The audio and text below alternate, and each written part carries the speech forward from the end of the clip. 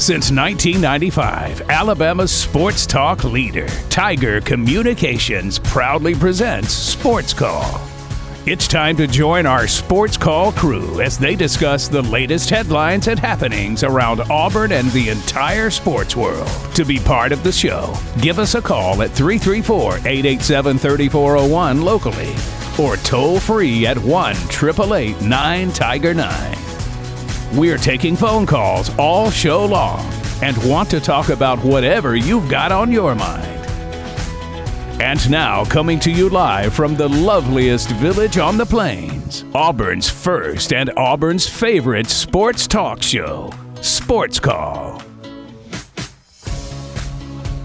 Welcome, Auburn, into this Monday edition of SportsCall live on Tiger 95.9, the Tiger.fm, and the Tiger Communications app. My name is Ryan Lavoie. Today, I am joined by Brooks Childress and Brant Daughtry. We have a lot to discuss today on this Monday edition of SportsCall, the first edition of the show this week. A full 3 hours with you, and we have a lot of Auburn news and notes to talk about. First, we will have to discuss about A-Day, as that took place inside of Jordan-Hare Stadium on Saturday. We'll give you our thoughts on what we saw from the Tigers on a very wet and rainy day.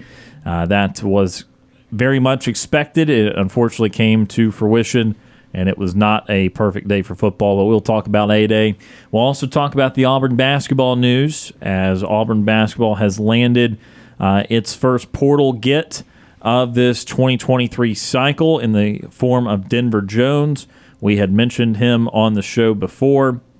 He was the guard out of FIU. We'll talk about what that means for the Tigers, update you on the roster spots there. Also, the departure of an assistant coach from Auburn's staff. Been a little while since something like this has happened, but Wes Flanagan, an assistant for the Tigers, is now on his way to join Chris Beard at Ole Miss. We'll talk a little bit about that. And, of course, we'll have Kevin Ives on at 4 o'clock, talk Auburn baseball over the weekend. They were only able to get 1 out of 3 against Texas A&M, so we'll talk about the Tigers the previous week, look forward to the next week. Best and worst of the weekend, nightly TV guide, and birthdays and sports, all coming up on this Monday edition of the Sports Call. So, Ryan, Brooks, and Brant with you here today. Brooks, we'll start with you, usually not on a Monday, replacing Mr. Tom Peavy. Hope you're doing well, sir. Yeah, I hope that I can fill the shoes of Tom Peavy on a Monday show adequately. Yeah, we got a packed show for you today. Can't wait to get to all of our callers. Can't wait to talk all the things about sports. It was a great sports weekend. Maybe not, in results-wise for the local teams with the Auburn Tigers and the Atlanta Braves, but, when it's Masters weekend, we talked about all week. Great finish to the Masters after some questionable weather Friday and Saturday, and yeah, can't wait to talk about all of it. Can't wait to get going on this Monday and start the week out strong. And then Brant Daughtry on the show today. Brant, how are you doing? I'm doing great, man. Glad to be here. Had a great weekend. Drove down to Americus, Georgia, in South Georgia, where my grandparents live, and celebrated Easter weekend with them. Always great to celebrate what is the most important event in human history. So a wonderful weekend in South Georgia to go celebrate that. I was going to say, I don't know, has that home run from the Braves World Series from Soler landed yet? It's a close second. The resurrection of Jesus Christ, Jorge Soler's Game 6 home run. Yeah. Two very important events. But yeah, it's a great weekend. Had a lot of fun and got to see some people I haven't seen in a while. And I'm related to all of them, so that was fun. But yeah, a good-ish weekend sports-wise. Certainly not great for Auburn, at least the sports that are currently in season. But, both of those seasons are super long. And Braves, again, it was like game 9 and 10, or 8, 9, and 10, I think it was, that just didn't play very well. You're dealing with injuries on the Atlanta Braves front right now, and that's really holding the team back. But I'm fully confident that the team can get back to full health and get back to being one of the best teams in baseball. Yeah, we did have a lot of sports this weekend. We had on a What to Watch for over the weekend at the end of last week, the Masters, the Bristol Dirt Race, all of those took place this weekend. Of course, we need to start today with the most important news, and that is Buc-ee's is open. No, I'm just kidding. Although it is open, and a lot of people have been flocking over there. Our good friend Justin Ferguson was over there early this morning. I'm sure we'll ask him about that if he's on the show tomorrow. Our co-host Cam Berry already stopped by. Cam already went by, got some breakfast there. So everyone's already very hot and bothered by the Beaver, by Bucky. So we will have a fun with Ferg, I'm sure, at some point, and ask him about his first experience with the Auburn Buckies. He was up there at like 5 a.m. this morning. A.m. this morning is kind of redundant, but he was up there at 5 this morning to be one of the first people into that Bucky's, and just I like Bucky's. A Bucky's opened in Bon Air, Georgia, which is about 15 minutes from where I grew up, about a year before I moved over here. And I mean, that place went wild for it, much like Auburn did. And it's very cool. It's a very cool thing, but it is, at the end of the day, just a gas station and a convenience store. Yeah. I get why people like it. It is, in my opinion, not worth the hype. Yes, thank you, Brant. Yeah, Brooks is not a proponent. Are you anti-Buc? I'm pro-Bucky's. I love Bucky's. I just don't love it nearly as much as other people do. But the fact that you came in, you had the courage to say it is not worth the hype. No, it's absolutely not. Thank you. It does have a million gas stations or a million gas pumps. Yeah. And it has literally most things that you could want out of a convenience store, and several things you don't are also available. Objectively, the food is good. Yes. The gas prices are relatively cheap. Yes. And Merchandise? it's a unique. I don't know. The beaver is cute. I don't need beaver boxers. The beaver is cute. Yeah. There's a statue of him outside. There's a statue, but it is not worth the hype. It's a large gas station. It's like if a gas station, it's like if Walmart expanded their Sam's Club, not Sam's Club, their Murphy's gas station. That's what it would be like. Yeah, it's a gas station on steroids. I've only been once. I was impressed. I still hold full judgment till I visit this one. Also would like to ask Ferg about if there's any differences in this Auburn one to any of the other ones, or if they're all kind of uniform. They might have one or two different food items depending on where they are, but I need to ask him if there's any obvious differences. Anyway, we will not use the whole first segment of the show on Bucky's, although I know a lot of people are excited about it. So let's talk a little Auburn football now, as we saw Auburn A-Day come and go. We obviously previewed it at good detail last week. We told you that the weather was just going to be crappy, and guess what it was? It really, to bury the lead here, prevented Auburn from doing some of the things that we really wanted them to see. They just did not have the ability or the desire to throw the football. I think there was only 12 pass attempts total between the three quarterbacks, not 12 each, 12 total. So we have very few throws to judge by. Look, there are some judgments we can make from some of those throws, but again, under the circumstances of awful weather that you do not see very often, maybe one game a year you see something like that, and probably not to that degree even for the full 3 hours. So pretty adverse circumstances weather-wise. I won't sum everything up here because I'm going to let my fine co-host start to do that. But, guys, certainly with what we did see, again, did not see the whole range of playbook. And, look, there were obviously some statements from Hugh Freeze that we knew we weren't going to see a bunch of cool, amazing things. But, obviously, weather hampered that. And now it's come and gone, and I don't know. What stood out to you guys from A-Day? It's always interesting trying to judge A-Day because anytime something good happens for the offense, it means somebody screwed up on the defense, and you want both sides to do well. So seeing something, the biggest example of this I can think of is, hey, the offensive line just did not look terrible. The offensive line looked competent for the first time in a while. But is that more a result of, hey, the defensive line isn't playing well, the linebackers are not being where they should be? Or is the offensive line really that good? We saw some things from, I think Connor Liu started at left guard in this game. And I'll be totally honest, I did not watch all of this game. I was using this time to drive to Sumter County, Georgia. But when you look at the way the offensive line played, you can go, well, dang, the offensive line looked really good for the first time in a while. That's a plus. You can also go, man, the defense just didn't fill the run lanes very well, and Auburn wasn't a very good run-stopping team last year. Are we going to see more of that?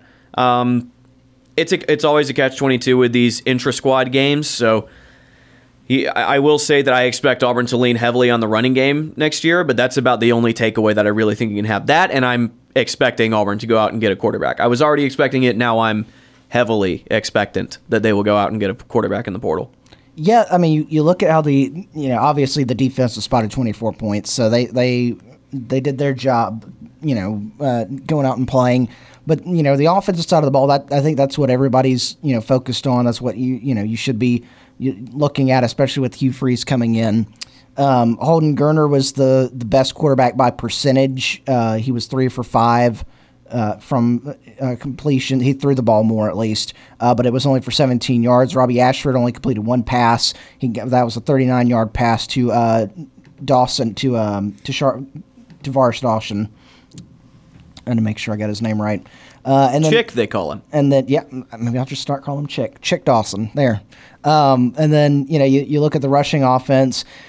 The guys that you expect that's going to be the number one guy, which is going to be Jarquez Hunter, only carried the ball 4 times for 27 yards. The big rusher on the day was Sean Jackson, who had 13 carries for 77 yards. And then you had Jason Jones, who had 11 carries for 50 yards and a touchdown. Robbie Ashford also had a rushing touchdown.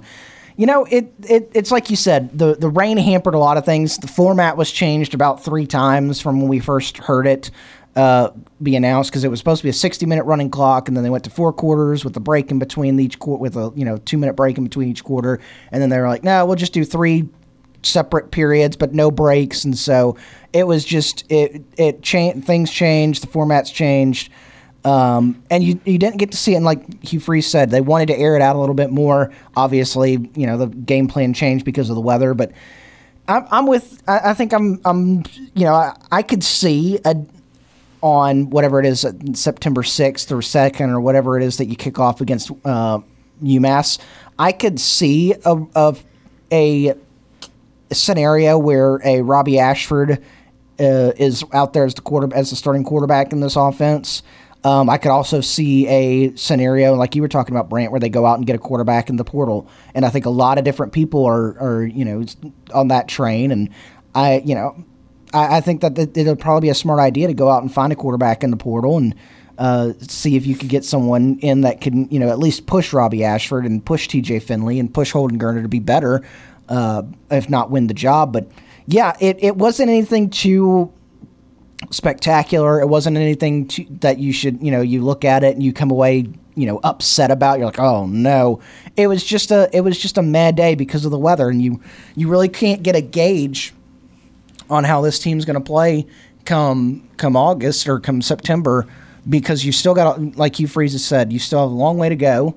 You still got a lot of stuff to put in, and on Saturday just wasn't the conditions that you wanted to have to be able to do what you even wanted to do. So even though he said, he basically, without saying it, said they were going to go vanilla, it felt like they went even more vanilla when the weather did not allow them to do some passing, as much passing as Coach Freeze said they wanted to. So I have several takeaways. This might take a moment. That's okay. I yap for a living, and here I will yap.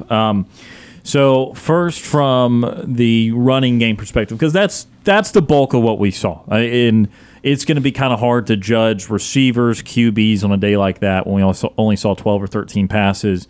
And really what we're looking at is how the offensive line do, how the D-line do, how the running backs do. I mean, that's the brunt of it.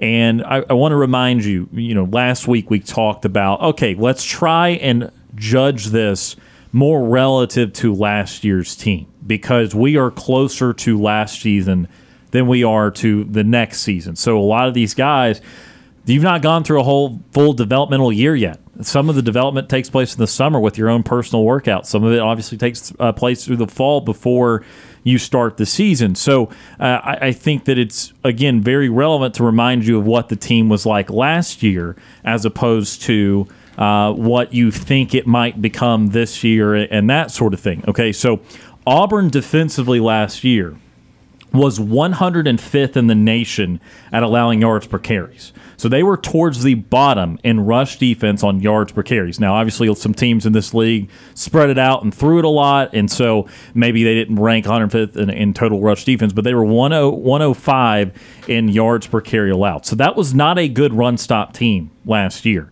And we saw that Auburn brought back some of their interior guys, but some of the edge guys gone, including Derek Hall, who's obviously more relevant to a rushing the passer deal, but is nevertheless going to be a late first, early second round pick in the draft here in a few weeks. So what I'm saying is, that was not a great defensive line last year, and it's probably not going to be a good run-stopping line, at least to start the year this year. So when we see the offensive line moving them around a little bit, yes, obviously that's a check in the box for the offensive line, but it does not overly excite me just yet because they are working against probably one of the lesser D-lines out there. So that would be something where I would more so lean towards, okay, defensive line definitely needs some work up front, but good start for the offense line. Again, not trying to disparage the offense line. Said you accomplished nothing. That's not true either, but they are working against a D-line that's preset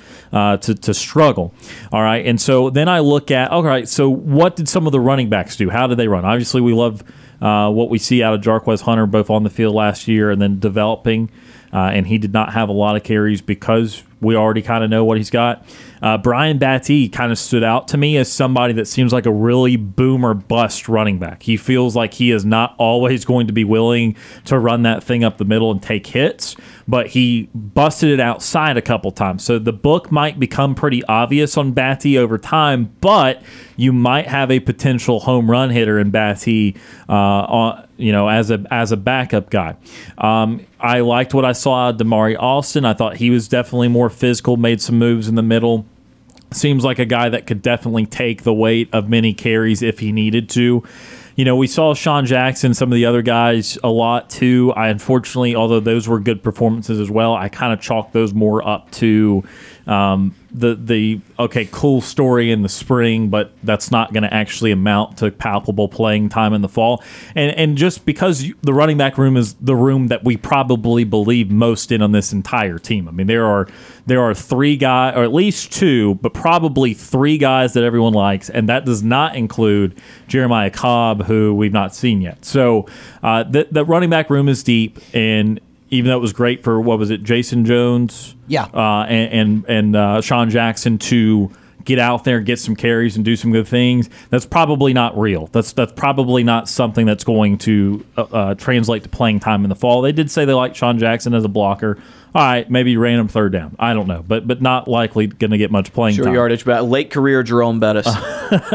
And so, long story short with the running backs, though, I think Battie offers something that Alston does not offer, and Alston offers something potentially that Hunter does not offer, and that is something you want to see if you're going to play multiple backs and have that kind of depth. And so I liked what I saw of the running backs. Again, defensive line, they were blocked pretty easily at times. There was some movement on that line of scrimmage, so maybe you want to pick at something there. Again, DB-wise, we just did not see a lot of pass attempts. We do need to talk about the passing, though, although it was brief. I saw some receivers obviously drop some balls that were high. Now, that is a product of multiple things. It's a product of the rain. That's a product of, hey, this throw was over your head, and is not the 100% easiest catch in the world. So I really don't know what to do with the wide receivers. They did gain some space a couple of times. They were covered a couple of times. The quarterback play, though, look, we did not get to see a lot of passes to really go full detail here. But what we did see is the best pass of the day was clearly Robbie Ashford's pass up the seam. That was clearly the best pass of the day. He won, I guess, offensive MVP for that. So that was a good throw. We've seen him make that kind of throw before. I'm not saying that is breaking news, because I feel like of the passes that Ashford was able to make last year, some of them were kind of either on the run or moving towards the line of scrimmage, throwing them pretty deep. Those were some of his most impressive throws. And so, again, that is something he's capable of making, and it was a great play for him to make. We didn't see Gerner a whole lot. He did complete the 2-point play on the ground, which looked kind of funky, and he had a few short pass attempts that he completed. Nothing really to really make you salivate. Again, conditions relevant there. The TJ Finley looked to be pretty clearly negative. I don't know how you would spin a positive out of TJ Finley's day. That being because we got the opportunity to hear, if you were watching the TV broadcast on SEC Plus, Hugh Freeze was being interviewed by Chris Doering, friend of the program, has been on at Media Days numerous times. Chris Doering was talking to Hugh Freeze as TJ Finley was running offense, and it was not good. Multiple plays, Hugh Freeze basically kind of live commentated, that's not the right read, or that's not how the footwork should have gone. So while he was commentating, while he was with Chris Doering, you had the TJ Finley threw into triple coverage play, which did not make Hugh Freeze happy. I think they got a defensive pass interference on that because someone panicked in the back end. But again, Hugh Freeze said that's not the right decision there. You don't throw it in triple coverage. And then secondly, a throw that's making the rounds is that little drag route where TJ Finley steps up, even though he really didn't need to, and fires one wide of the guy 5 yards in front of him. Well, again, that was being commented on live by Hugh Freeze, and Hugh Freeze says, I don't know why he left the pocket there. That he did not need to evacuate the pocket and throw on the run. So live reaction was not good, even from the head coach of TJ Finley. Now, Finley says he's going to graduate soon, and he said he may or may not stay at Auburn. That's what he publicly said. I would think he's not staying at Auburn. I think most people have believed that through the process. However, the process has continued. He's continued to be here. But I definitely think if you're power ranking quarterbacks, Gerner, just a solid neutral. There's just not much you could have seen out of 5 pass attempts. You kind of got that, okay, he's not going to be a very quick on his feet. Get it? With Ashford, I don't know if you could say his stock improved. It might have been the one that took the best PR because of that pass, because, again, you got to see him run around and be fast, and very hard to catch him. And then I think you saw another clear negative with TJ Finley, that he's just not an SEC quarterback. He's just not. And I think we all understand that at this point. He's had multiple years in this league at 2 different high-level programs to prove it, and he hasn't done it. He doesn't get it. And so I think his stock took a little bit of a hit. Not that it was necessarily that high, but in case you were wondering, the stock's still low. So that's a long breakdown. Any thoughts from you guys before we take our first break? Anything you want to add, subtract on, or should we go ahead and take our first break? I'm going to leave it up to you. Anything you want to add? Brooks, do you have anything? It's like we said, there's things to take away. I was talking about, obviously the guys that got a lot of the carries on the running back side of things are not the guys that you're going to see, and I think that's typical for a spring game where you're going to see. You already know when you've got guys that are capable of being your starting running backs, who's going to carry the rock next year, and so you're not going to run them as much, risk getting hurt in that spring game. You're going to put your guys out there. That's why Jackson and Jones were the 2 primary ball carriers for that one. And then. It's like Brant was saying, and a lot of people are saying, it's probable. That's what I'm trying to say. Probable that that Hugh Freeze goes out and tries to find someone at the quarterback position in the transfer portal, which opens up on Saturday.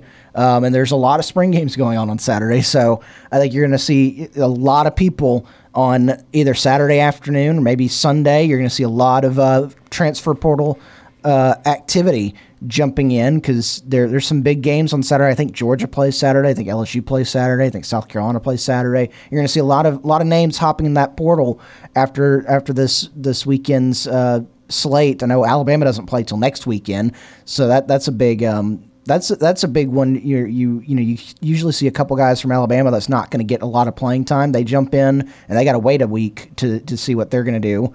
But yeah, it's a spring game. There's obviously quite a few, there's some takeaways.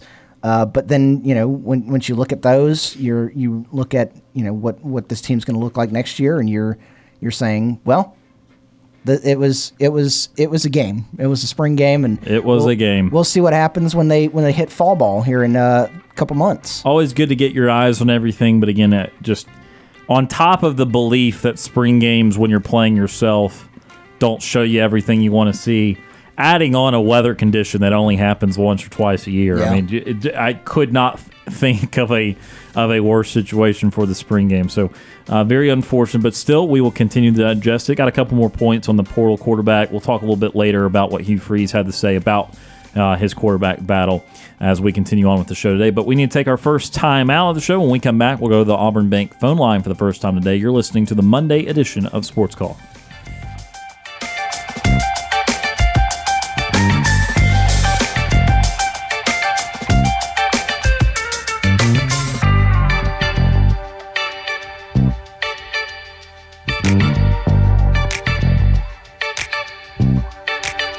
want to join our conversation? Tweet us your thoughts on Twitter at SportsCallAU. Let's get back to Sports Call on Tiger 95.9. Feel free to give us a call at 334-887-3401 or toll free at 1-888-9-TIGER-9.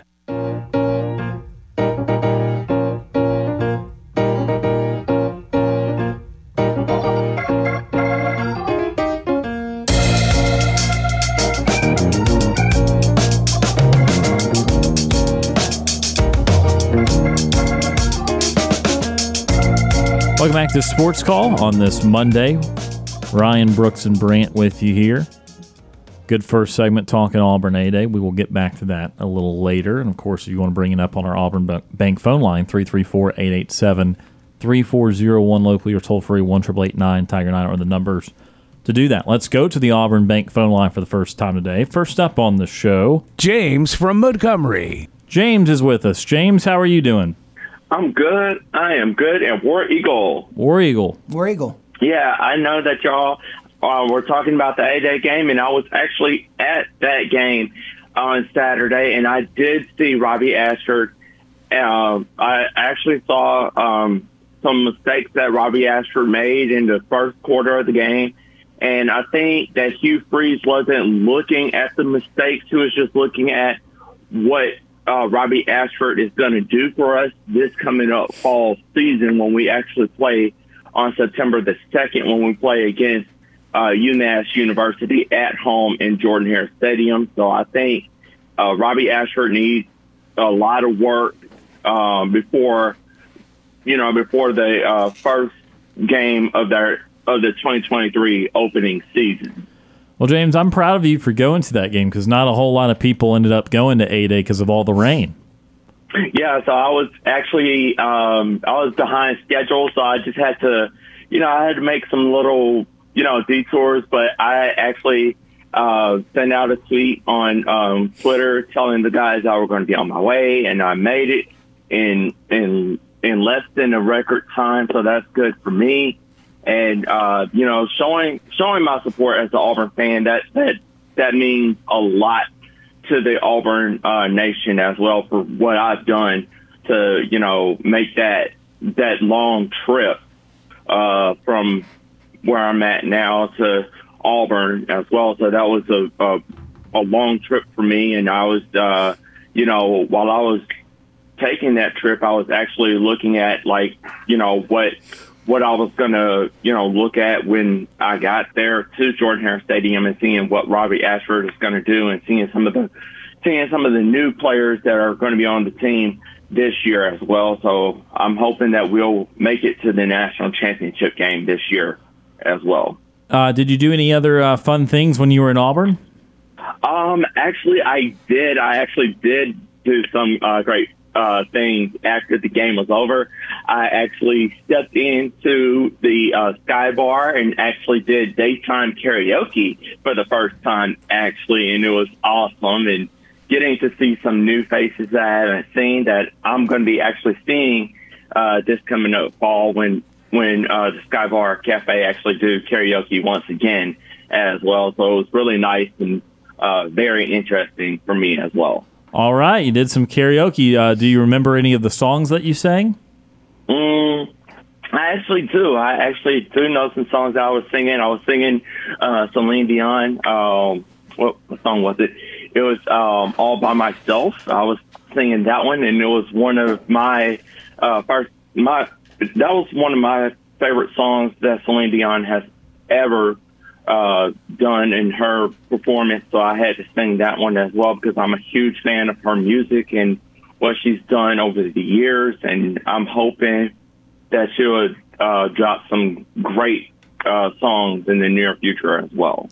Yeah, that is a great song by Celine Dion. What else you got, or did what other songs did you have on your set list? I was singing Bon Jovi, "Living on a Prayer." All right, good one. That was a very memorable one for me, and I had to do that one because I know it was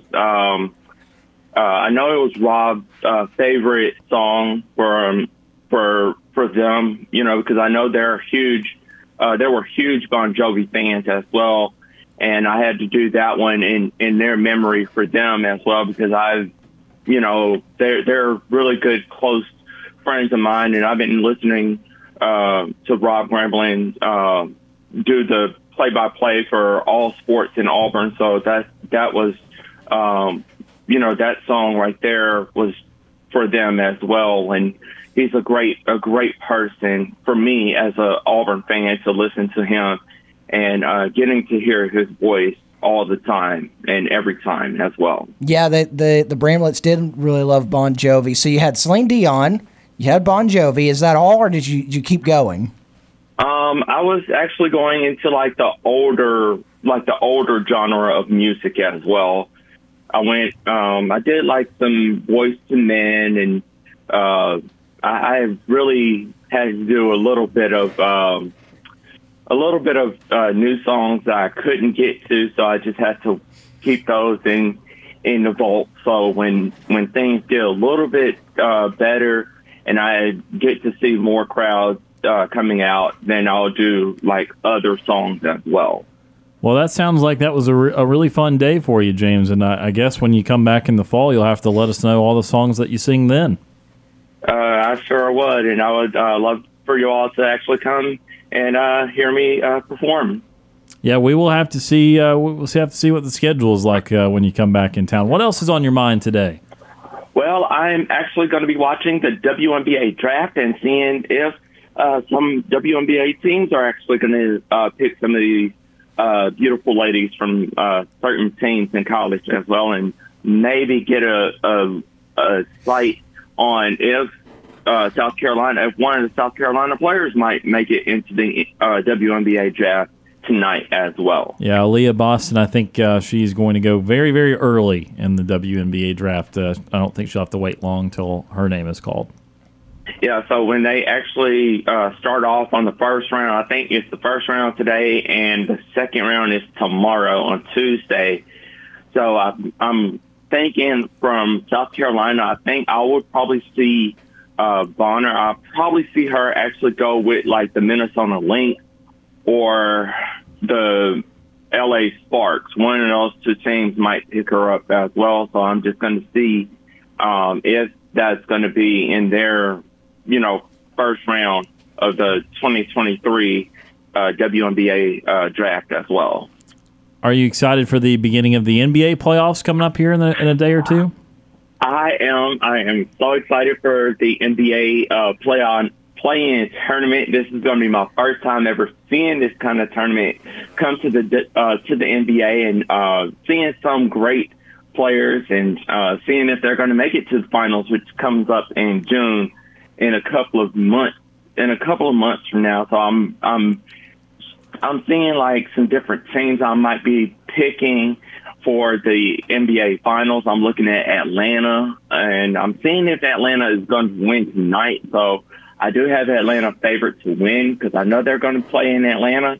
So I think the Atlanta Hawks, I think they have a huge chance of making it to the NBA finals this year as well. Yeah, so their first play-in game is against the Miami Heat in Miami tomorrow. And then if they are not able to win, they would then play a game in Atlanta against whoever won that 9-10 game. So they do have to get through the play-in first. But, okay, you're going with the upset-minded Hawks then. Yes, that's all, because I think with the Atlanta Hawks, I mean, they should make it into the tournament, into the playoffs. So, I mean, Atlanta, I don't know if they made it, in years history to make it to the NBA finals.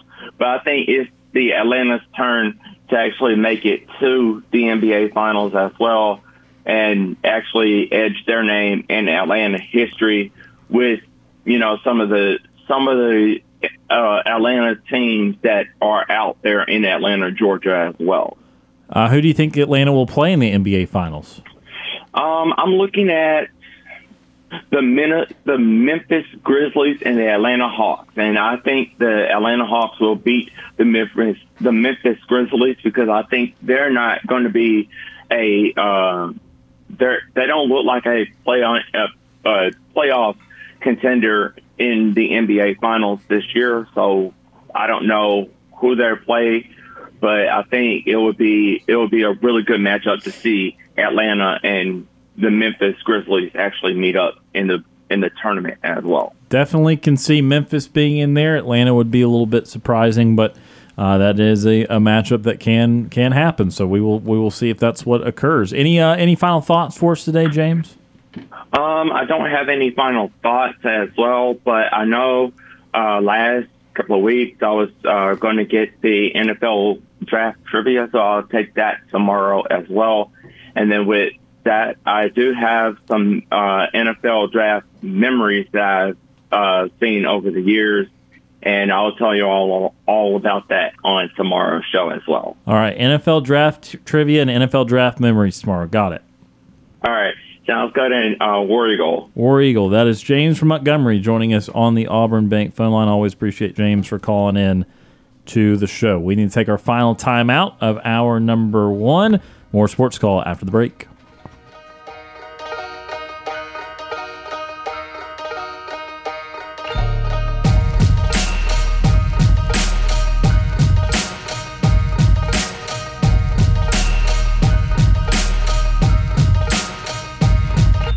Looking for another way to listen to our show? Be sure to download the Tiger Communications app and listen to Sports Call wherever you go. I'm Corey Grant, former Auburn football and NFL running back, and you are listening to Sports Call on Tiger 95.9.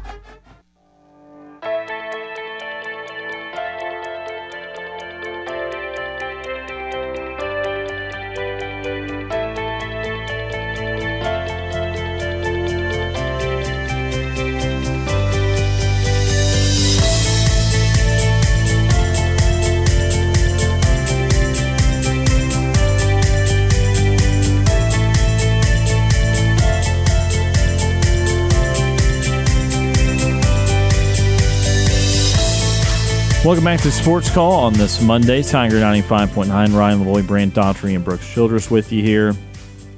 Appreciate the phone call from James from Montgomery. Coming up in hour number 2, we will hear from Kevin Ives. He is at AUPPL on Twitter. He will talk to us about Auburn Baseball. Did win 1 out of 3 over the, I don't want to really say weekend. It was all done by Friday night, but 1 out of 3 in their last SEC series. We'll talk to him about that, what's ahead for Auburn, which, spoiler alert, is a trip to Tuscaloosa, Alabama, for a 3-game set with Alabama this weekend. So we'll talk to him about that. We'll also have retired War Dame Steve on the Auburn Bank phone line in the 4 o'clock hour as well. But just a few more minutes left in this hour. Let's get to today's birthdays in sports.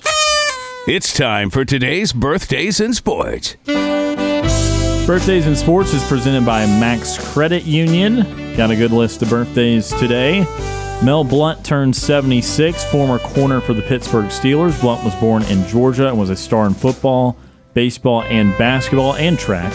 Played college football at Southern University. Let's go Jags. Where he was an All-American, was taken by the Steelers in the 3rd round of the 1970 draft, spent his entire 14-year career in Pittsburgh, 5-time Pro Bowler, 6-time All-Pro, 1-time NFL interceptions leader, and NFL Defensive Player of the Year, 4-time Super Bowl champion.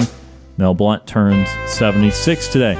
Ken Griffey Sr. turned 74. Former MLB outfielder, Griffey was born in Pennsylvania, was considered a better football player than baseball player originally, but played baseball instead after being drafted by the Reds in 1969. Made his debut with the Reds in 1973, played 8 years in Cincinnati, played 18 seasons overall, was a 3-time All-Star, 2-time World Series champion with the Reds.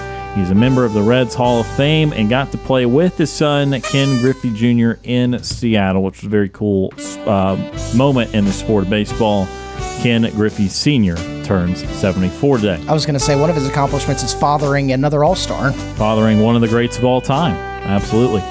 Corey Kluber turns 38, pitcher for the Boston Red Sox. Kluber was born in Texas and attended Stetson University. Go Hatters. As a sophomore, he was an A-Sun pitcher of the year, was drafted by the Padres in 2007, made his MLB debut with the Indians in 2011, 3-time All-Star, 2-time AL win leader, and 2-time AL Cy Young winner. I feel like for a 2-time Cy Young winner, not a lot about Corey Kluber, not as much attention on him. I guess his drop was a little more precipitous here at the end of his career, but still, Corey Kluber, the two-time American League Cy Young Award winner, turns 38 today.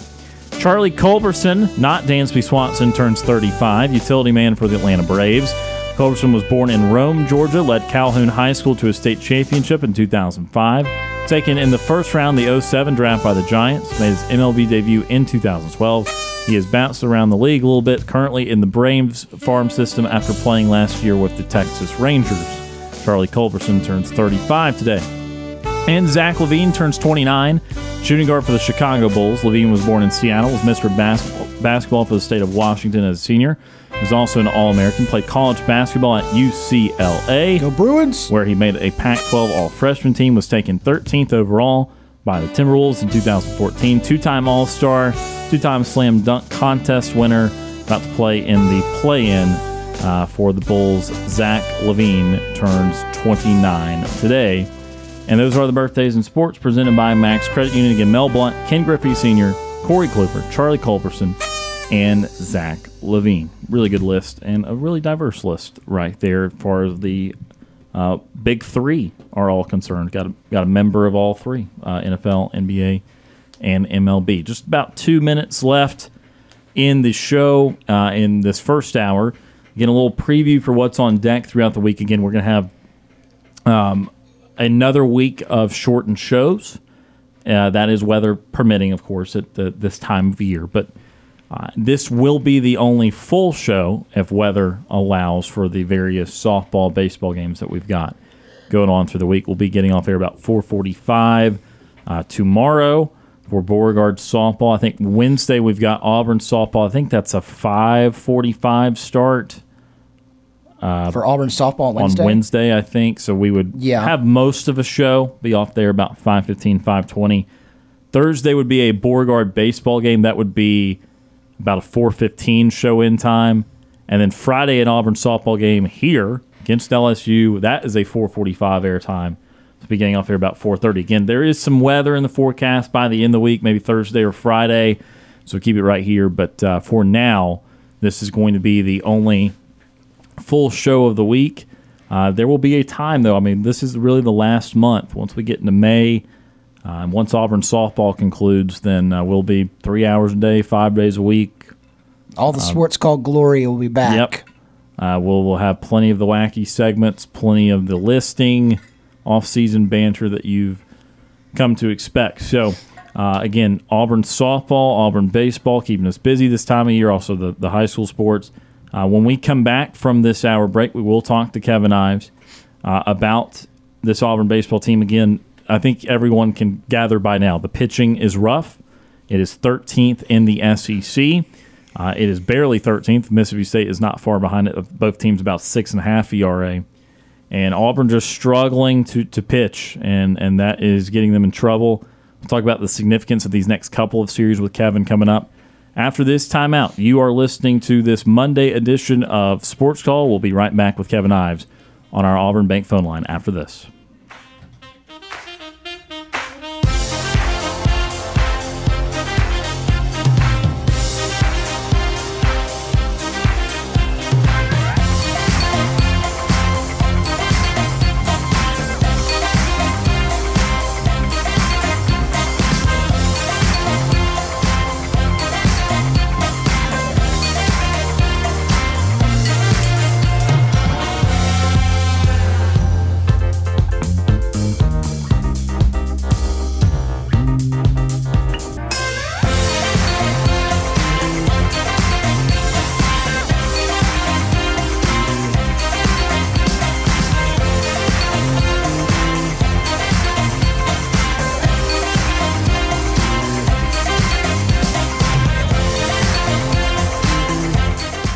One hour of our show is in the books. We've got more to come. Stay tuned for another hour of Sports Call right after the break.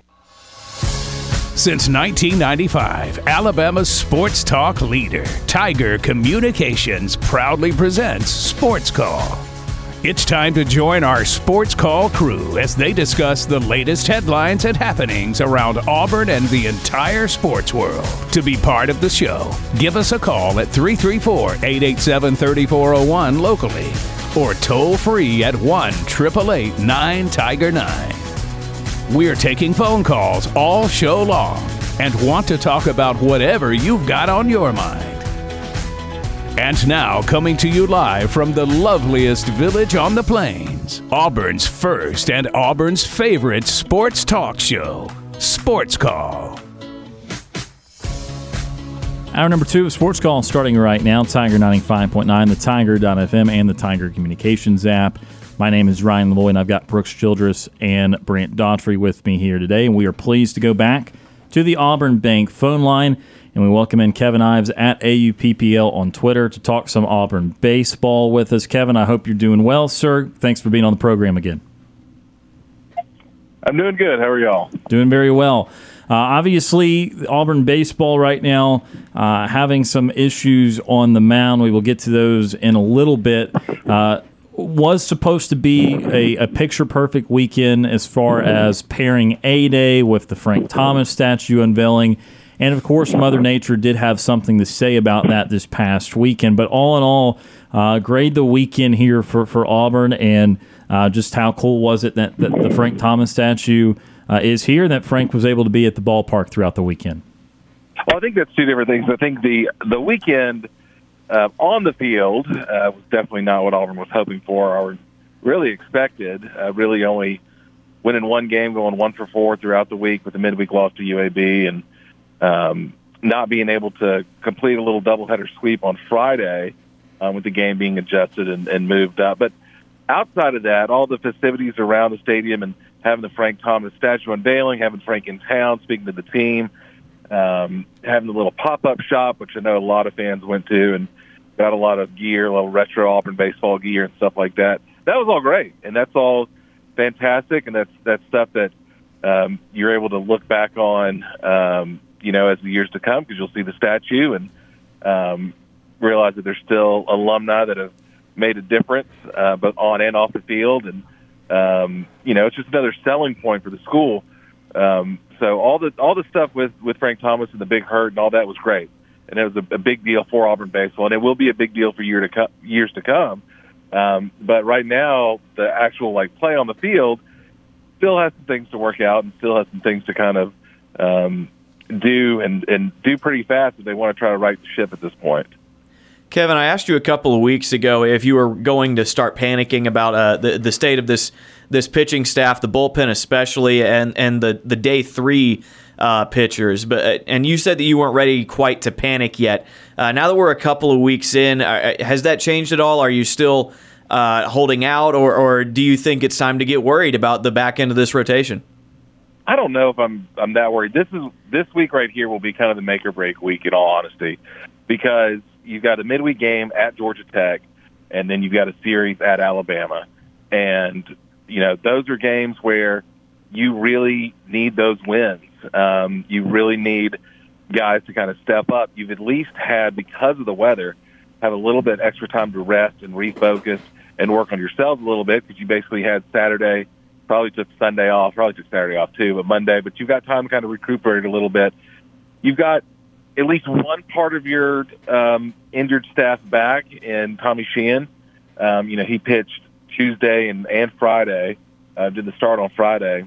And so you're kind of getting back a little bit. But, yeah, I mean, it is something that you're kind of worried about. And you're worried about how Auburn's going to respond and fix things, because they're really running out of options on the mound, number one, and they're just running out of chances. And so the offense can really only do so much to kind of keep up with the lack of pitching.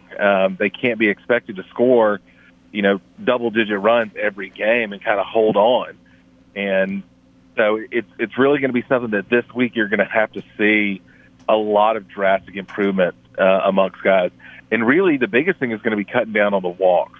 And just throwing strikes, and that's going to start tomorrow night at the Flats, and to just see where Auburn is and see if anything has kind of changed, because that bit them in the butt against UAB. It bit them in the butt big time this weekend and at Florida the previous weekend. It's those walks and free passes, giving them up and then putting more pressure on yourselves, which you didn't really need to do, and not being able to throw strikes. And so that's really the one thing you have to hit. If this weekend goes, Auburn, comes out of this weekend, 2-2 or winning, you're going to feel better. But if they end up again having a losing weekend, then it's going to look pretty dire for the rest of the season, because at that point you're kind of losing hope that things will get fixed, and you're running out of games to fix them. Kevin, we know some of the bigger names in the Auburn lineup, but I want to get your opinion on a guy who's had a couple of big series so far this year. What's been your thought on the play of Cooper McMurray so far this year for the Tigers? He's been real. I mean, he was hobbled for a bit for injury, and he's come back just swinging tremendously. And he's added another power bat that's been able to kind of both protect guys like Irish and Bryson Ware, and adds a little bit more pop to the lineup and is a little bit more dangerous. And he's phenomenal at first base too, and so he's being able to hold his own defensively there. So he's a really, really good addition. Had a great week, and he's really did not really miss a beat coming back from the injury. And so as as the weather stays hot, warms up, that the ball's going to tend to fly out a little bit more, and so you're kind of hoping that those power numbers increase, his ability to get on base increases, and then that's one less hole in the lineup that you have to kind of deal with, and it makes it even more difficult for opposing pitching staffs to try to navigate through. And then, Kevin, we talked about the struggles the pitching staff has had. One guy that Auburn Baseball chose to to kind of push forward this weekend, talking about his positive performance over the last week, was Parker Carlson, the sophomore out of Mobile. What did you see from him so far this year and then this weekend? I think he goes along with kind of one of the things that you didn't really realize going into the year how young the pitching staff was. I mean, Parker's the guy that I think was pitching at Faith Academy just last year. I mean, now he's competing on an SEC level, and he's been one of the guys that's been able to kind of throw strikes and work his stuff as much as he needs to. And so that's one of the things, like seeing how he's developed, seeing how guys like Zach Crotchfeld have developed, even Drew Nelson, like those younger guys, they're taking some lumps. You can't look past that, but they're also kind of holding their own. They're getting that experience. And so long term, it's a really, really a positive, because that's a guy that you can, hopefully stays healthy, and you're going to get him for his sophomore and junior years and potentially his senior year as well. So him, and there's a couple other guys that kind of are making a good core of that pitching staff as freshmen or redshirt freshmen. And, as they develop and mature, Auburn's going to get better. And honestly, it's a lot of trial by fire for all of them, Parker especially, to where you're just going to have to, you were recruited, you came to Auburn for a reason, and you're just not going to be eased into anything at this point. Now you're really going to be expected to contribute, and hopefully contribute well. With some big picture items for you, Kevin, obviously at this point in the year, you're about halfway through SEC play. You've played over half the scheduled regular season games. At what point, because unfortunately Auburn is spiraling towards this direction, at what point do you start worrying about A, the NCAA tournament, and then B, the opportunity to go to Hoover even for the SEC tournament? Because I know that obviously the expectation for Auburn is to make the NCAA tournament, make Hoover every single year, and they're still in good position at least for the SEC tournament. But I mean, we understand the next couple of series are against teams that are right around them in the standings. So are you already putting an emphasis on these types of series when it comes to postseason play, or do you think it's still too early? I don't think it's never too early, in all honesty, and it really, like I said, it's going to start this weekend at Alabama. Getting a series in Tuscaloosa is going to give you one leg up on Alabama in the SEC standings, and then you're going to get Mississippi State and Ole Miss at home, and then Mississippi State at home and Ole Miss on the road, two teams that have struggled, and so you kind of hope to take advantage of that. And then at the other end, you still have LSU coming here and going to Carolina. As long as you don't get swept in those series and then take that last series against Missouri, you're good for the SEC tournament and at that point the NCAA tournament, because the RPI is going to shake itself out. But it's really those series against Ole Miss, Mississippi State, and this weekend against Alabama that are kind of the defining series for Auburn. And even if Auburn were to drop the series against Alabama, it's still not the end of the world at that point, because you really, between those three schools, you want to take two. You have to take two of those three series. You don't want to. You have to take two of those three series. And if you take all three, then you've kind of got a little bit of breathing room. But you never know, and that's one of the good and bad things about baseball. You can go as cold as Auburn is right now, they can heat up just as quickly. And so, one good winning streak and a little bit of sustained momentum, and it'll really kind of push you through. And you saw that, you've seen that in the past years with these Auburn teams, to where if you get that kind of big chunk of momentum and chunks of wins, and it really kind of carries forward into the postseason. And so it'll work itself out. Right now it's really just a one game at a time mentality, especially going to Georgia Tech. You're going to be tested there, and then you're starting basically a big road trip these next 4 games. Talking to Kevin Ives here on this Monday edition of Sports Call. And so, Kevin, with this pitching staff, I mean, obviously it's just not gone according to plan. If you were managing this team, how would you try and piece together this pitching staff, not only for SEC series, but even, as we always talk about throughout the year, meaningful midweek games, like obviously this week against Georgia Tech? That's a quality opponent to go play in Atlanta, something that means something between the two schools. How do you navigate a pitching staff that's just struggling so mightily? I think at this point, you can't take it. Nobody's going to really have a defined role, and it's going to be an all hands on deck situation, because at the end of the day, it is a team sport. And so you can't have a guy that you're like, okay, we know that he's definitely a starter, he's not going to be a reliever. At this point, you want to win games. And so you're going to put anybody out there to win the game that you're playing that day. And then whatever happens later, happens later. And so, that starts tonight, or starts tomorrow night. I think Chase Alsop's getting the start, and it's going to be, you want him to have a good outing and set the tone for the rest of the week, because he's really going to dictate everything else. I think at this point, anybody could start, anybody could close, anybody could be a reliever. And so you just have to get out. And the guys that are hot and are consistent are going to get the more innings until they start to cool down, and then you hope another guy's ready to go.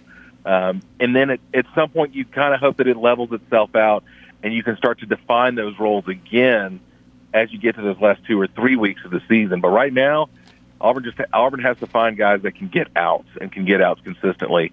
And when they find those, they're going to stick with them. Talking to Kevin Ives here on this Monday edition of Sports Call. Last thing for you, Kevin. So we look ahead to this week, obviously, the Georgia Tech game in the midweek, but then the Alabama series, which is obviously important to just about every Auburn Tiger out there.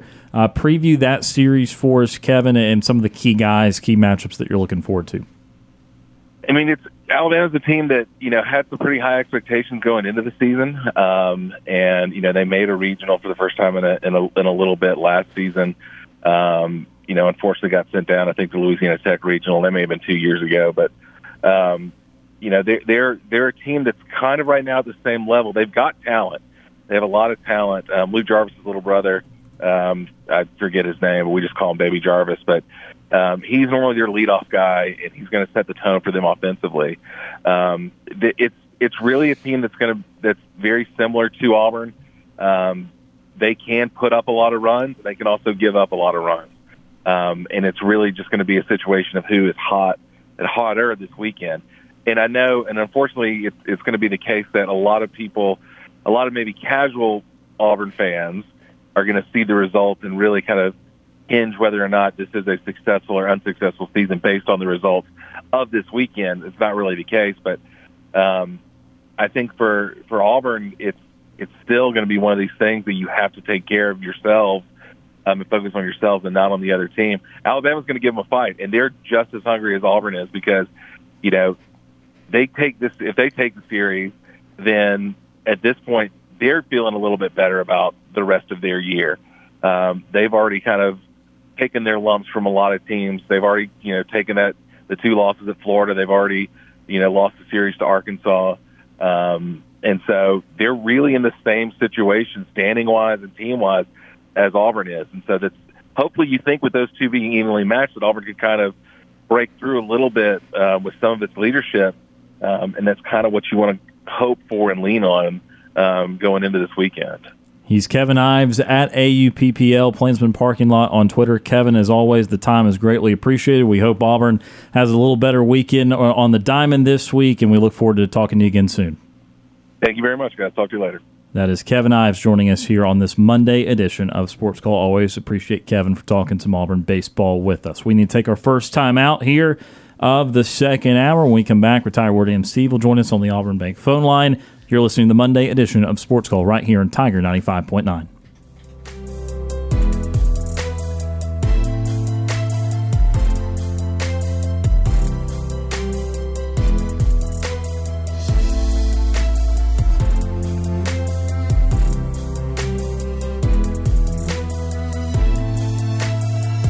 Want to know how easy it is to listen to our show? All you have to do with your Amazon smart device is say, Alexa, play Sports Call Auburn.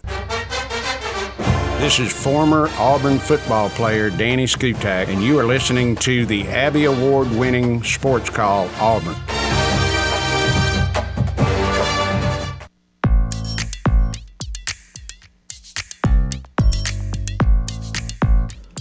Welcome back to Sports Call on this Monday. Tiger 95.9. Ryan Lavoie, Brooks Childress, and Brant Daughtry with you here. If you miss anything at all, you can go check it out on the Sports Call podcast presented by Coca-Cola. Of course, we appreciate the partnership with them. We appreciate you for listening, even if you missed part of the show or you want to listen to something again. You can go back and check everything out on that Sports Call podcast presented by Coca-Cola. Let's go back to the Auburn Bank phone line now. 334-887-3401 locally, toll-free 1-888-9. Tiger 9 next up today. Ward Dam Steve. Retired Ward Dam Steve is with us. Steve, thank you for waiting on hold, sir. Hope you had a great weekend and good to be talking to you. Yes, I did, because I didn't go into the rain and the wind at 50 degrees to see the game. I was able to watch it comfortably from my residence here. Didn't you guys decide to risk it Saturday? Not none of us. I think Cam, who's not in the station right now, I think he might have been there shooting some video for someone else, but no, we did not attend. Okay, well then I hope you had guys a happy and a restful Easter weekend. Yeah, we did. I'm speaking for Brooks here, but we did. I know I personally I worked a little bit on Saturday, and then other than that, just took it easy. Well, I thought I'd give you guys a break from myself. Friday, I didn't call in. My daughter and I went and saw. It really, to me, I enjoyed the movie a lot, and it was Dungeons and Dragons: Honor Among Thieves. I heard that got pretty good reviews and is doing pretty well at the box office. Yeah, I actually agreed with Rotten Tomatoes on occasion, so it's worth us seeing. And really watching it on a small, or I don't care if you got an 85-inch screen TV, doesn't do justice to the special effects that you see on the movie screen. So it's really worth seeing. All right, moving on, guys. I enjoy listening to the comments and observations by Mr. Ives. However, let's talk about the good and the bad and the ugly in Auburn sports.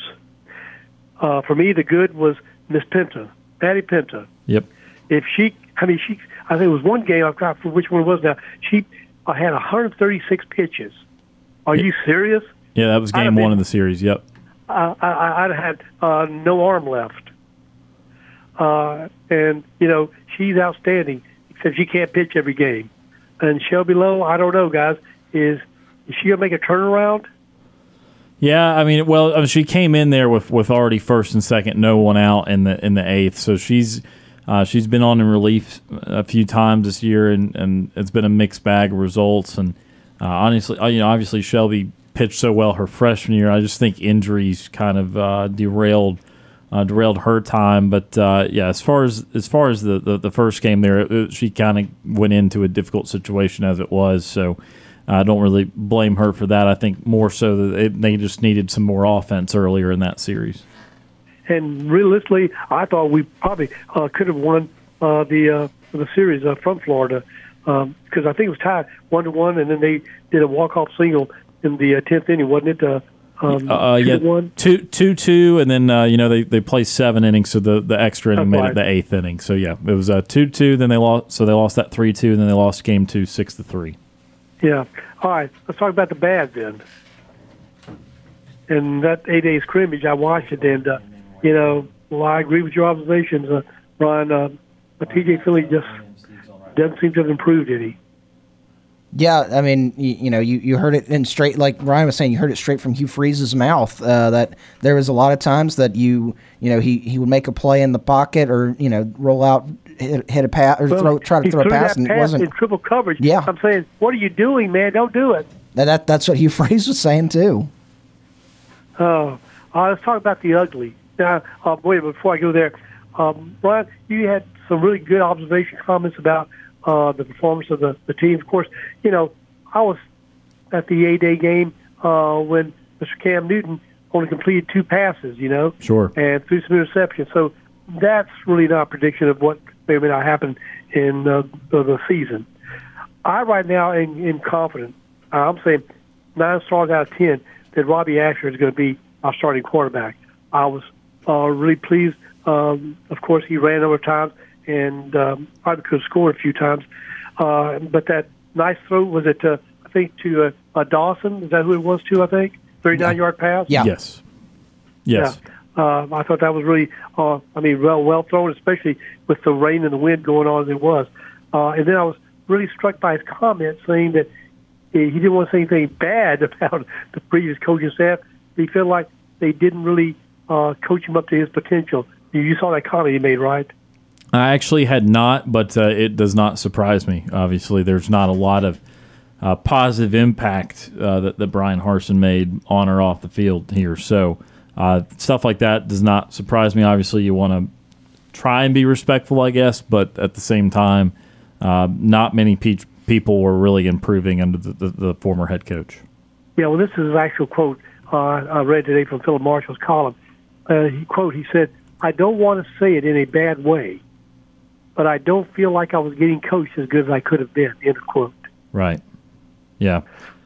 All right, let's go to the ugly, guys. And the real ugly for me is, you want to guess? Oh, I don't know.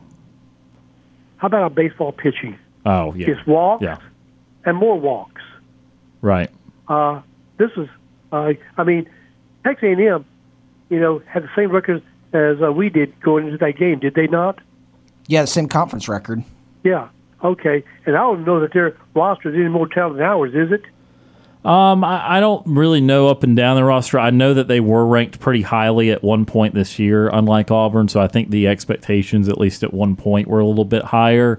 But I don't think it was necessarily a vast difference between the two programs. And here we are playing at home. I thought there was no way we wouldn't win the series. Where was I wrong, guys?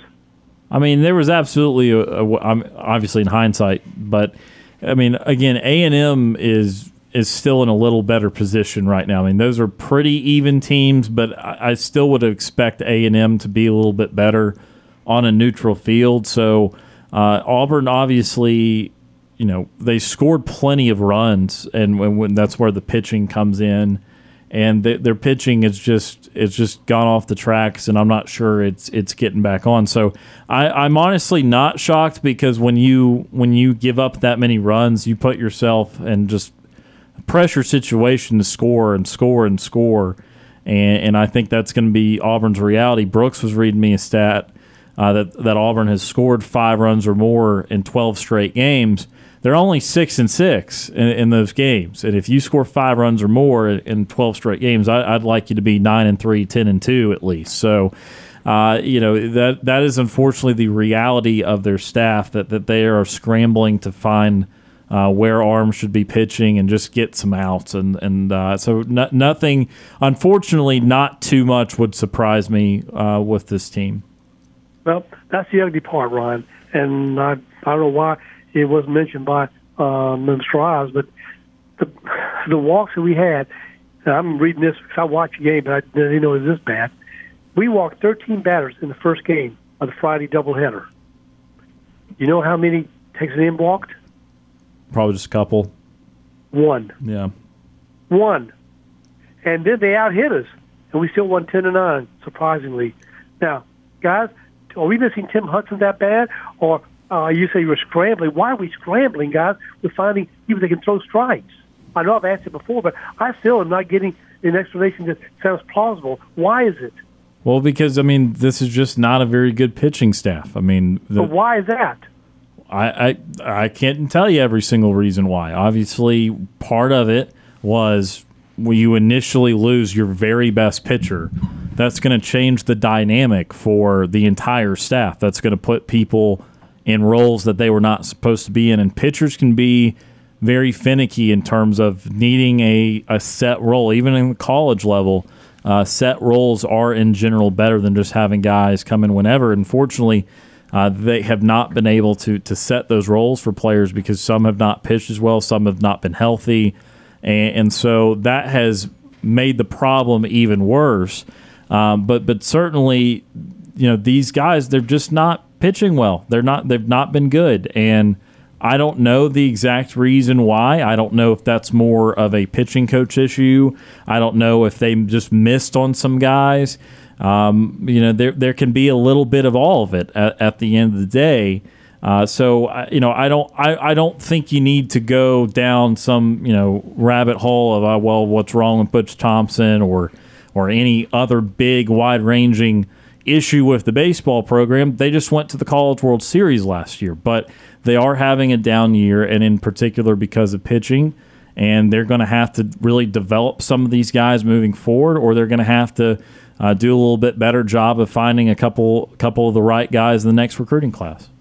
Well, that was I just said, look, Butch Thompson cannot be this bad an evaluator, but how can this many pitchers be so darn bad at being able to throw strikes? I've read bloggers, posting that the umpires, that we've been getting have been just really horrendous. If they're horrendous, they're horrendous for both sides. But I don't know if we're going to even to sniff at the NCAA tournament, guys. But okay, let's move on. How about the Masters? Right? Yes.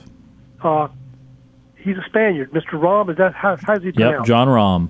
Yep. John Rahm. Yeah, and he was four. What was it?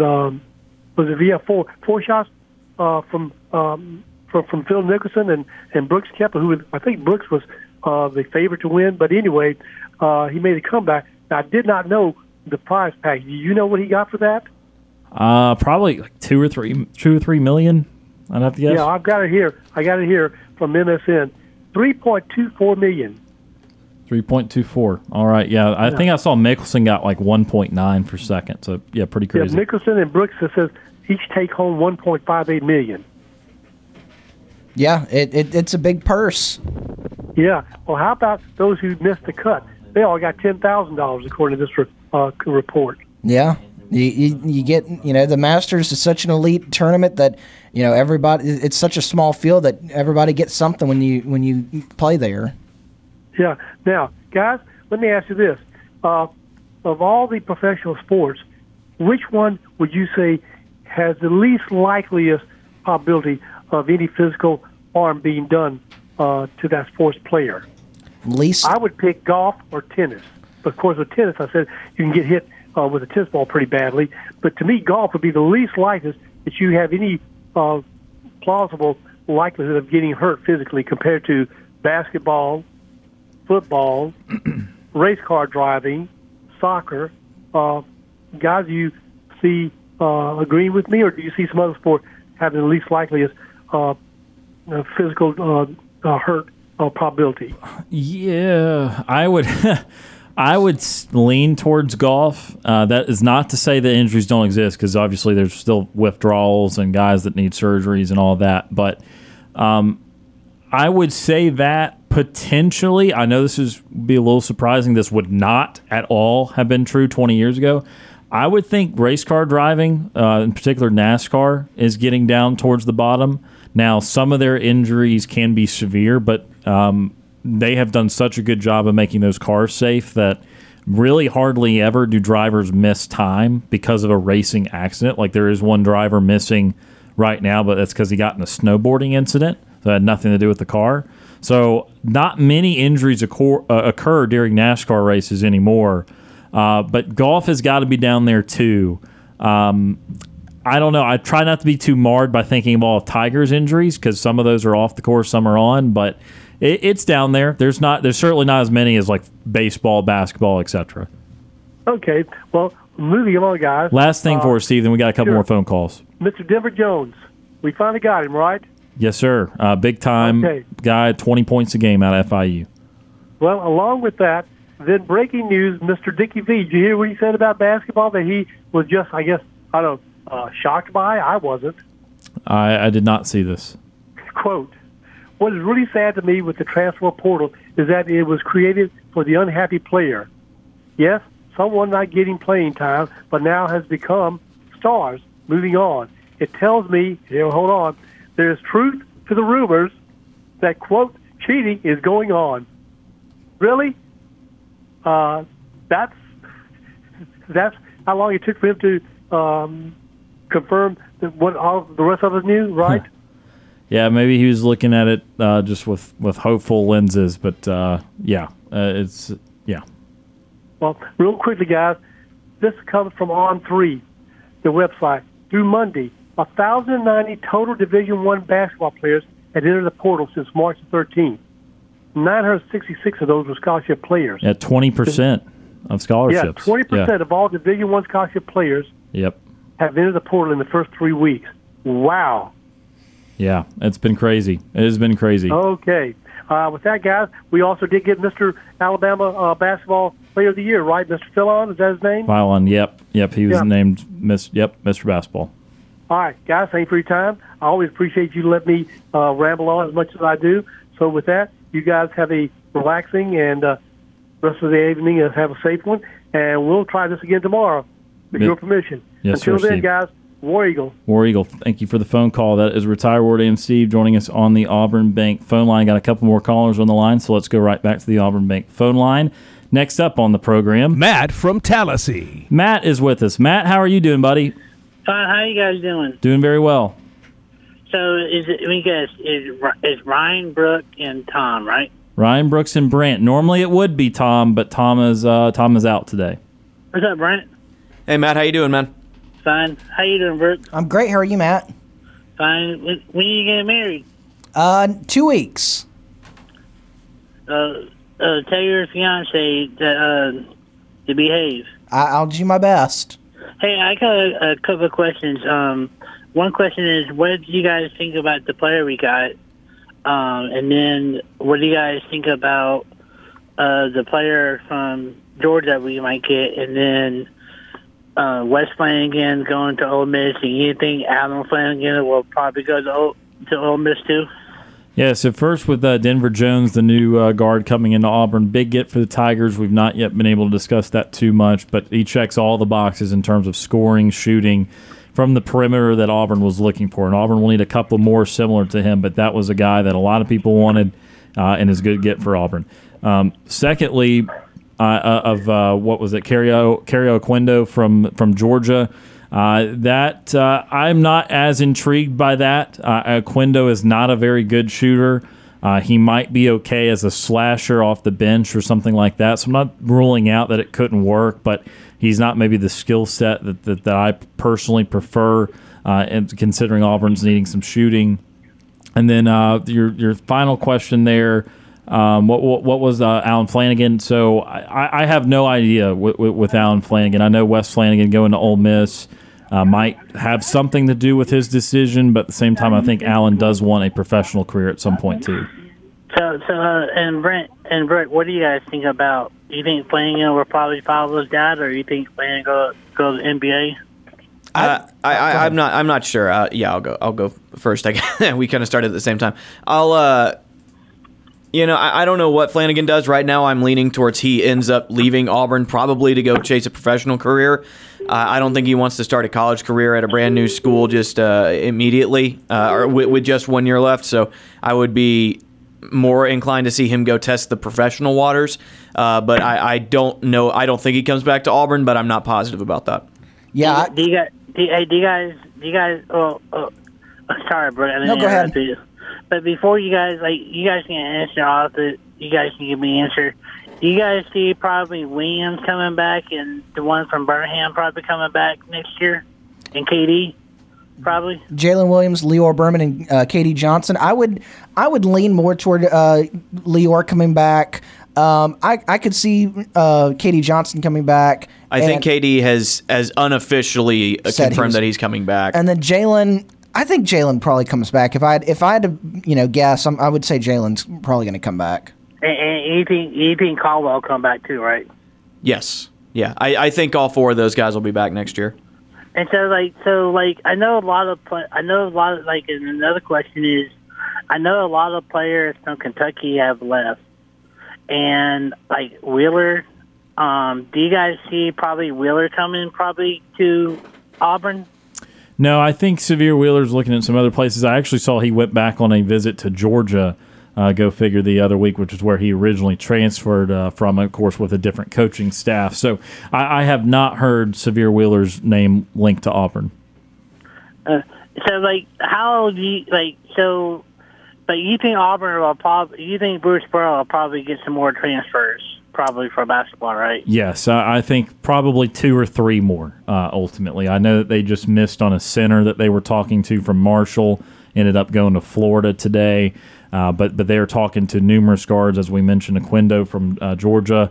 Also, Olivari from a guard from Rice is somebody that they're looking hard at right now, too. And I think Auburn's in the final 4 or 5. So they're still going to be very active. They're still going to get a couple more, absolutely. Well, the player I started talking about, the one that's not very good, is shooting for Georgia. Did he play with KD? I don't think so. He may be 1 year, which obviously KD was only at Georgia for 1 year. I'm trying to think if Aquindo's been at Georgia 2 years or 3 years. I'm not exactly sure off the top of my head. He's been there at least 2, which obviously KD's been at Auburn too. I don't know if anyone else knows. No, I don't think so. I think Aquindo was a sophomore this year, but I'm not positive about that. Well, Brooke and Brent and is Brooke, Brent, and Ryan is the third guy here. So I got some good news to tell you guys. All right. I had a swim meet the 31st at a sports complex. If you guys know where that is, where Southern Union is. Yeah. And I got 2 firsts and 1 second. I got first in the 25 relay, the first in the 50 freestyle, and then second in the 50 back. That's awesome. That's awesome, man. So what do you guys think about that? I think that's elite work. I think that's a great job. So Brent, what do you think about it? Yeah, I mean, I think they nailed it. It's a great job, and congratulations, man. That's not easy to do. Yeah, I got a swim meet in Birmingham this Friday, so. Oh, that'll be exciting.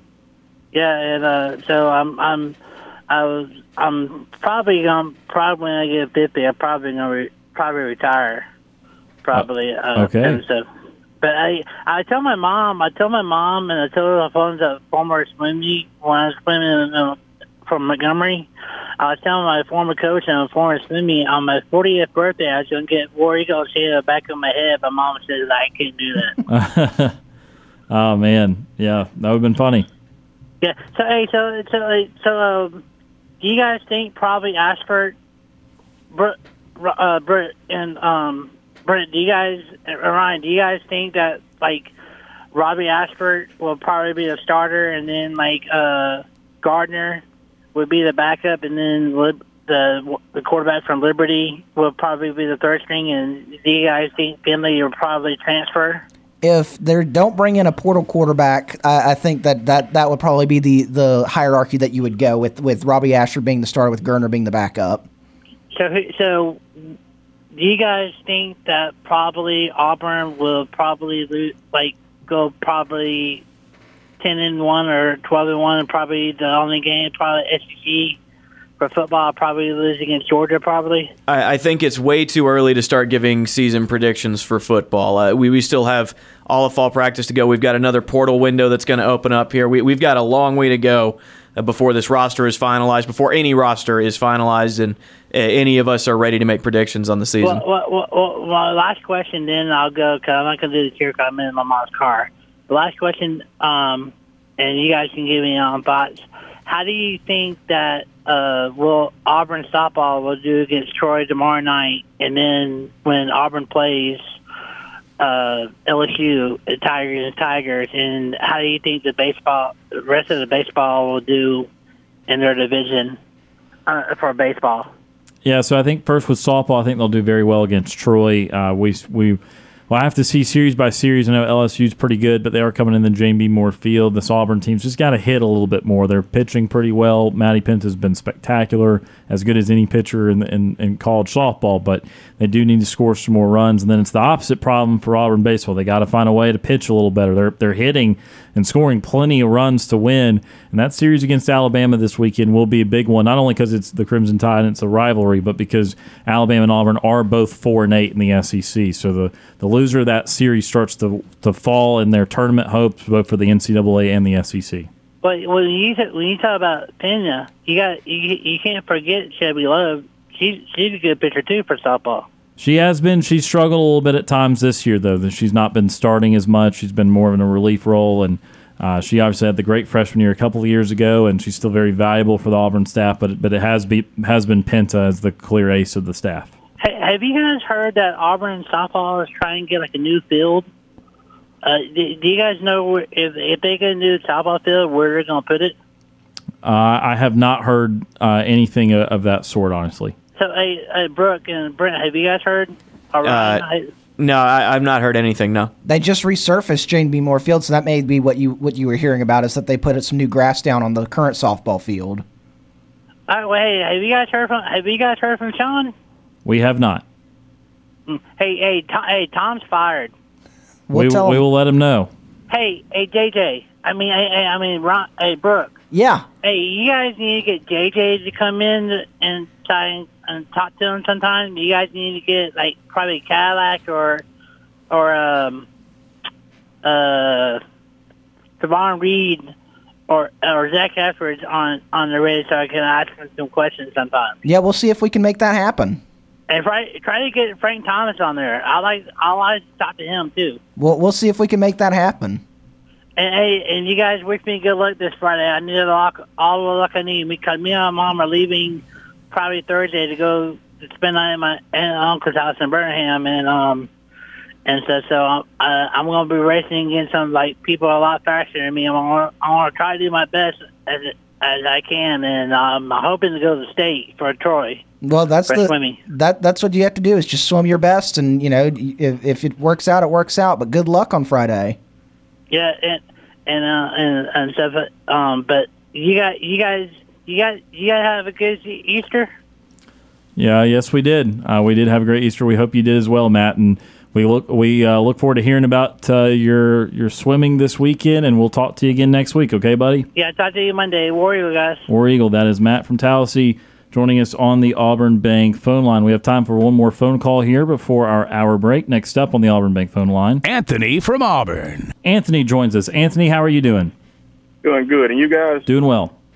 Yeah, I saw Frank Thomas' speech that he gave, and I tell you, it was a very passionate speech. He talked about Coach Dye coming to his house and recruiting him, and going to his mama's kitchen, sitting down, and whatever she had cooked for dinner, Dye didn't have any problem eating and enjoyed it. And that's the old school recruiting and everything, and that just goes to show you, times have changed since then. But, that was just something special for a coach like Dye to go down there and sit down and have dinner and just basically be part of the family that night. But, as he continued to talk about Coach Dye, he said that Dye told him, I can see you being a all-conference tight end and perhaps an All-American and maybe go play 4 or 5 years in the NFL. But I tell you what, I saw you practice a few times in baseball and saw a game or two. I'm going to tell you something. I believe you can have a career in baseball and play 18 or 20 seasons in the major leagues. I'm going to keep you on football scholarship, and I recommend that's what you really pursue. How many coaches in today's time would have been unselfish enough to let a player do that? It's just hard to believe, that he had that kind of insight and was willing to let the guy go ahead and go that route because he saw the guy had a better future there and wasn't going to stand in the way. And I tell you, that's something special for a coach to do that. And I tell you, it touched me for a moment when I saw the interview and whatnot. I almost wanted to cry myself. I had to get myself together. And I tell you, it just goes to show you, you know, the kind of man that Coach Dye was. Yeah, no, I think honesty is very important, to have those honest conversations and be able to try and truly care about the young man or woman that you're coaching enough to let them know what's best for them. If you feel that if there is something clear that's best for them, and we always appreciate whenever coaches have those really direct and honest conversations, and they can take many forms or fashions, and certainly for one of them, picking the right sport or going ahead and going pro. Those things are conversations that can impact your own team negatively, but they impact the young man or woman much more positively, and that is, that gets lost in the shuffle a lot of times with how much money and success is important to these programs. Having these direct conversations, these honest conversations with these kids are still very important. I don't know what kind of schedule Frank Thomas is running. I'm pretty sure he has personal appearances and speaking engagements, and I've seen him on commercial too, and whatever he might be doing in the business world. But, I think Auburn University should reach out to him at times and see if they can help him with their baseball recruiting. Perhaps come up with a reasonable package, as something that's reasonable, that's enticing, some health insurance thrown in there too, and some perks, and maybe see what he can do from time to time when y'all bring in the top baseball recruits. You got a statue of him now, and everybody knows about his legend. Let's have him on campus and talk to some of these people and see what he might do. You never know. I mention that from time to time with different players like Bo Jackson, Cam Newton, just to mention a few, and even Pat Sullivan before he passed away. When you got people that are high profile like that, won those big national awards and had these careers, and everybody know them or know about the legend of them. Why not utilize these people to the best of your ability and get all you can get, especially in this day and time with that transfer portal and all that going on. You just never know what you might get. But I think y'all mentioned, Steve mentioned about 20 players that got in that portal or whatnot or going to get in it. I mean, don't be surprised this day and time. I mean, now after athletes had a year or whatever, then if there's more money somewhere else or a better opportunity to showcase their skills, and they just going to got gone to that team and get in a position where they compete for whatever championship it is or whatever it be. I mean, that's just the landscape of the thing now, and that's what it is, and I can't really blame anybody for that. But as far as football goes, I didn't get a chance to see the 8A because I didn't get a chance to go and went on TV this time. What do you guys take of what you saw? I know it might have been watered down because it was spring and didn't want to show this, but as far as basic blocking and tackling and basic this and that, what do you guys thought? Yeah, so obviously with all the rain, they really only ran the ball. They only threw it 13 times between the three quarterbacks. I think more than anything, you saw that Auburn's defensive line last year, which was 105th in the country in yards per rush allowed, was getting moved around a good bit by that offensive line. So I'm wondering if the defensive line is still in the camp of struggling. Now, maybe the offensive line's finally getting a little better, but there's a lot of work to do on the offensive line. So what did happen is that the O-line did win the line and scrimmage battle. The running backs looked pretty good. Auburn's got 3 or 4 of them that they're going to rotate and all bring a different skill set. Obviously, Jarquez Hunter was the top guy, or the second guy last year, will be the top guy coming into this year. But even someone like Brian Batty, the transfer out of South Florida, looked like he's very explosive. So I like the ground game. It looks good, but with the caveat that we don't know how that defensive line's going to end up. And then from quarterback play, TJ Finley just continued to struggle. Again, none of these guys had a lot of opportunities, but Finley still made a couple of the worst plays of the day. Ashford made probably the best pass of the day, about a 40-yard pass down the seam. So, again, not a whole lot to read into from the quarterbacks because of the wet weather and because of the play calling. But, Auburn, I think they ran the ball well. They looked okay in several areas. But, again, everything passing they just didn't get to do a lot of. Well, I'll tell you what, when the first game of the season roll around, we'll get a better picture. The first 3 or 4 games of the season will pretty much tell us what we need to know. We'll see at that time. They got time, summer workouts to get in there and work out and then go to the bubble outside. The players can get together, perhaps student coaches, and work on some things that you can work on, basic techniques and whatnot. And we're going to find out as that time roll around. But I'll tell you one thing I saw today that made me laugh. I saw the Georgia Bulldogs football schedule for this year. And as I looked at it, there's only probably 2 teams on that whole schedule that's going to really challenge them all season. I would think that's Tennessee and Florida. Of course, I could be wrong about Florida, but I would believe those only 2 teams that can really give them a challenge. And there's pretty much a 10-game cakewalk. The way they got that thing schedule and games in between, I don't see them losing any games this year. It's just a cakewalk all the way to the conference championship. Yeah, obviously with their non-conference this year, they don't have the big marquee non-conference game that they've had several times here in year past. And then out of the West, obviously they always play Auburn, and Auburn obviously in rebuilding mode, and then they play Ole Miss, who's a pretty good team under Lane Kiffin, but it is in Athens. So the schedule does set up favorably for them this year. There's really... there's really not a lot of teams, and personally, I don't think Florida is going to be in that good of a situation next year either. So certainly this rotation for them without having a big marquee non-conference game, I don't see much that would deter them. I think I saw Kentucky, Vanderbilt on the schedule, and South Carolina. I mean, good God. I mean, they just, I don't know, just what it is. But perhaps maybe once Oklahoma and Texas get in here, maybe that'll beef it up a little bit for them when they start rotating games or however they decide to do, whether it be a 9-game conference slate or a 10-game conference slate. We'll see what they do or whatnot. But I tell you, man, those guys got to be grinning with that kind of schedule because they set up basically to get on in there and be at the Hallelujah Land again, and everybody else going to have a tougher road, to get there. So I guess could make all the difference in the world. But guys, I appreciate the time and everything, and I will be calling from time to time, and we're gonna have a little fun. But things kind of cool off right now. But after we get out of 4th of July and get on into the August, then things will start to bubble up again. Y'all have a good one. Yes, sir, Anthony. Appreciate the phone call. Call us anytime. That is Anthony from Auburn joining us on the Auburn Bank phone line. We need to take our end of hour break. A fun hour of phone calls right there from Kevin Ives at the beginning to Anthony at the end and everything in between. Auburn Bank phone line got a good workout there in hour number 2. After the break, we will tell you more about Auburn basketball, their news with Denver Jones coming in, Wes Flanagan going out, and we'll have our best and worst for the weekend a little bit later and more of your phone calls if you give us a call at 334-887-3401 locally or toll free 1-888-9-TIGER-9 on our Auburn Bank phone line. Hour number 2 is in the books. Hour number 3 coming up right after this.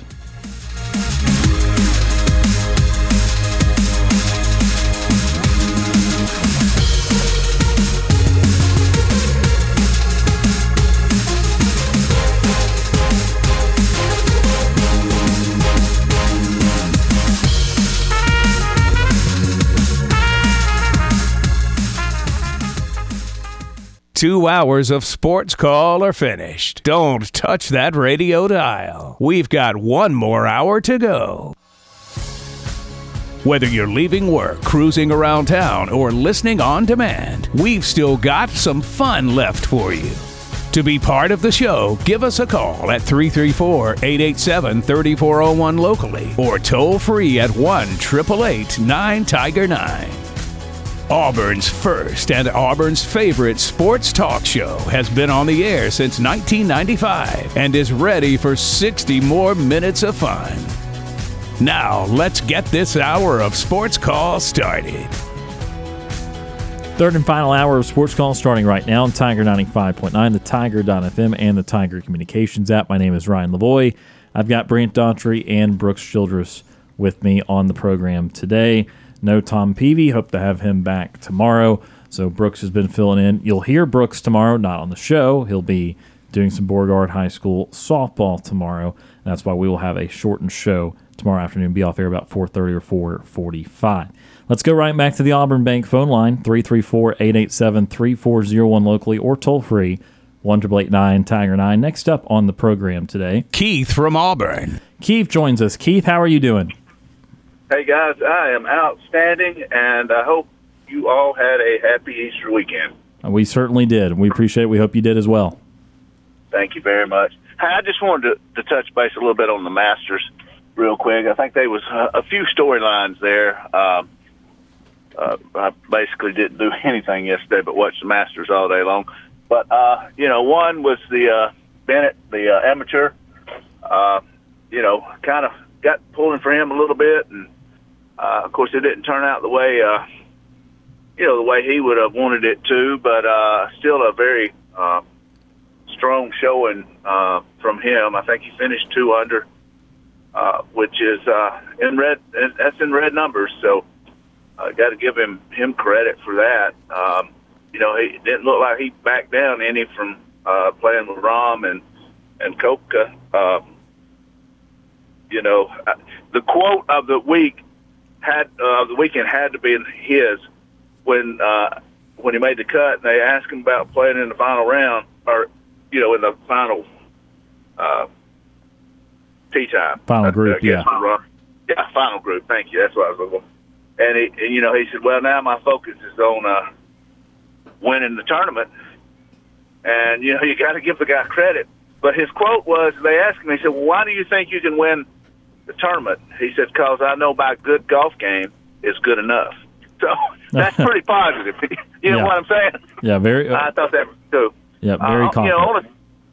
On a sad note, I think Tiger, the poor guy, he's got a will and he wants to compete, but, I just think that leg is just, it's pieced together with boats, and it's just, it's difficult to see him get out there and limp around and try to play golf, especially in conditions that, the Masters had this weekend. And I hate it for him. I mean, he's done so much for the game of golf, that he's one of the greatest ever, no doubt about it. But, golf has become a young man's game now. So, I think Tiger's 40-something, 43, 47. He's getting close for 50. I think he's about 48 now. Good gosh, man. Yeah. I'm not even sure how that must mean I'm getting old. I ain't even thought about my age yet. Good grief. But anyway, making the cut again I thought was great. Freddie Couples, Freddie's just Freddie. He just keeps on making cuts at the Masters, and it was good to see him make another cut. But I've got to say this in closing. I was, I know there's been a lot of talk about trash talk and all that's going on, and I watched just very, very closely yesterday. I did not see any trash talking by any of the golfers walking down the fairways. I thought I might.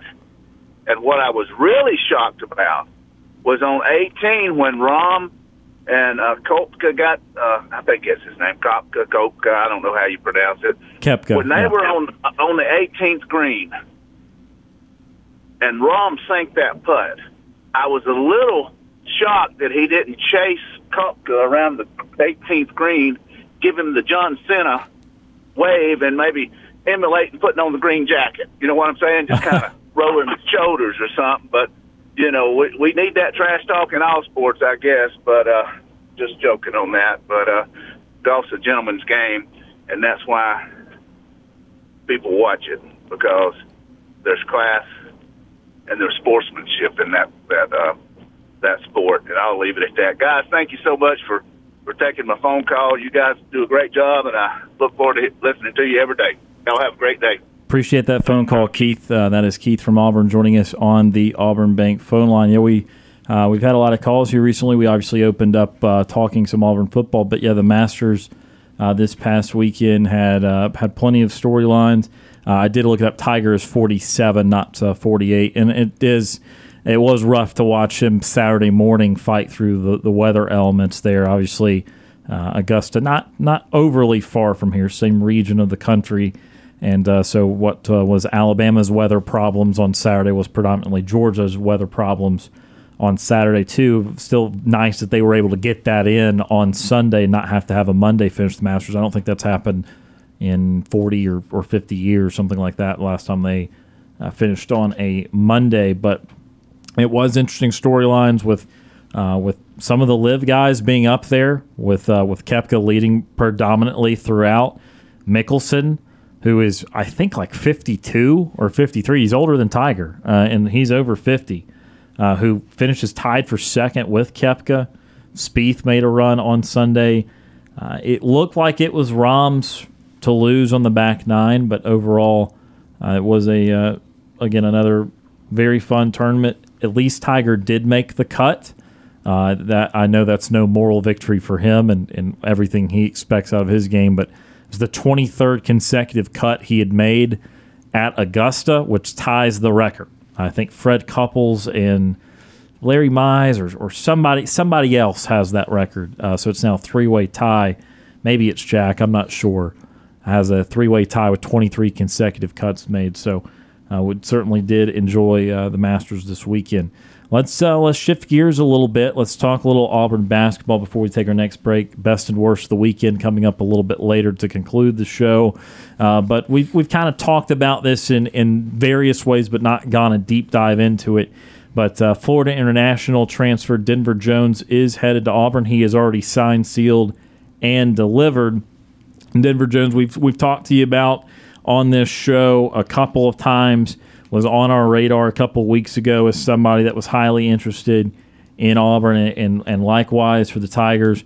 20.1 points a game this year at FIU, shot it at 48% from the floor. Well, I love that he shot 37% from three on 5.7 attempts a game, shot 84.5% from the foul line. This is a very good shooter. He is 6'4", 195, so he's a little bigger. He is not necessarily a point guard, only averaged 2 assists a game at FIU. He was in there to score the thing, and he certainly did that. And so, guys, Auburn gets a pretty major target of theirs. We're seeing a lot of guys in the last few days commit to schools. Auburn's still in the mix for some other guys, but seems like they checked the boxes here with Denver Jones. Here's the thing that the stat that gives me the most hope, and the thing that we were looking for so often with this year's Auburn basketball team. I think only about 20% of his field goals were assisted on. Most of his offense he created himself, and a lot of it off the step back. He's good at driving to the rim. He finishes through contact. He is the guy that when FIU needed the basket, they put the ball in his hands and they said, "Go make your shot."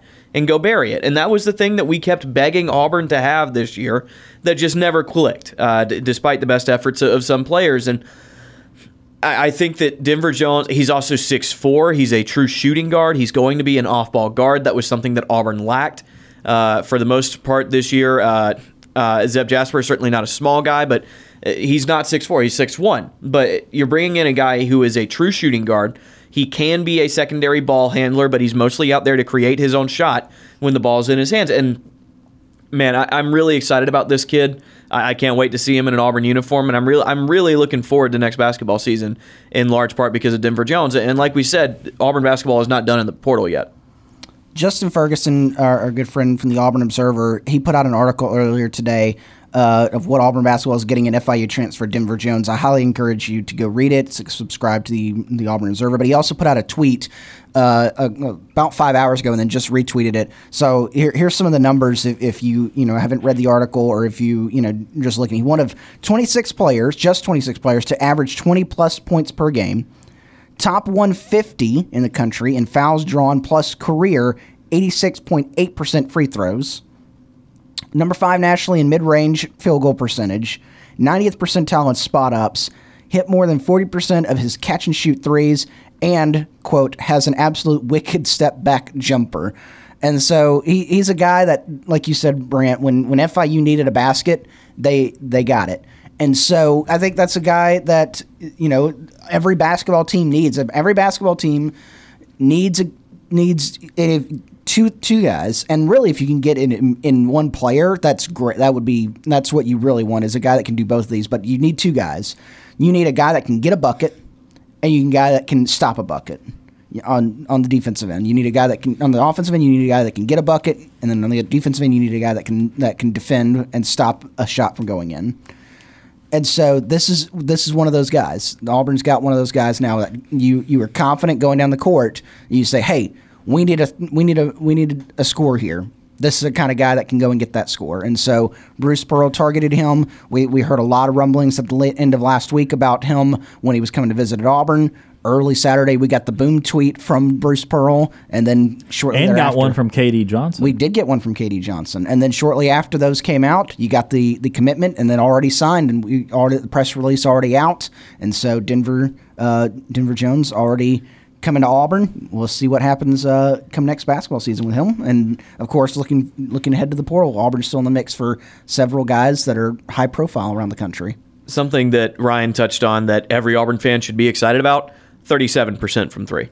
and not like a flat 37, like 37.8, I think it was, some high 10th percentile, whatever. Yeah, I'll double back to those. I was gonna my next point about Denver is I wanted to tell people how he did against the best competition he played this year. Because you play in a smaller conference now. Granted, Conference USA is not as small as it could be. I mean, there's some conferences, the OVC or the NEC or the Summit League. I mean, I could go on 10 or 12 that are clearly still smaller than Conference USA, but their best non-conference opponent was a trip to NC State. In that game, Denver Jones went 7 of 12 from the field, 2 of 7 from 3, but he was 5 of 5 from 2, scored 19 points. All right, so right around his average against NC State.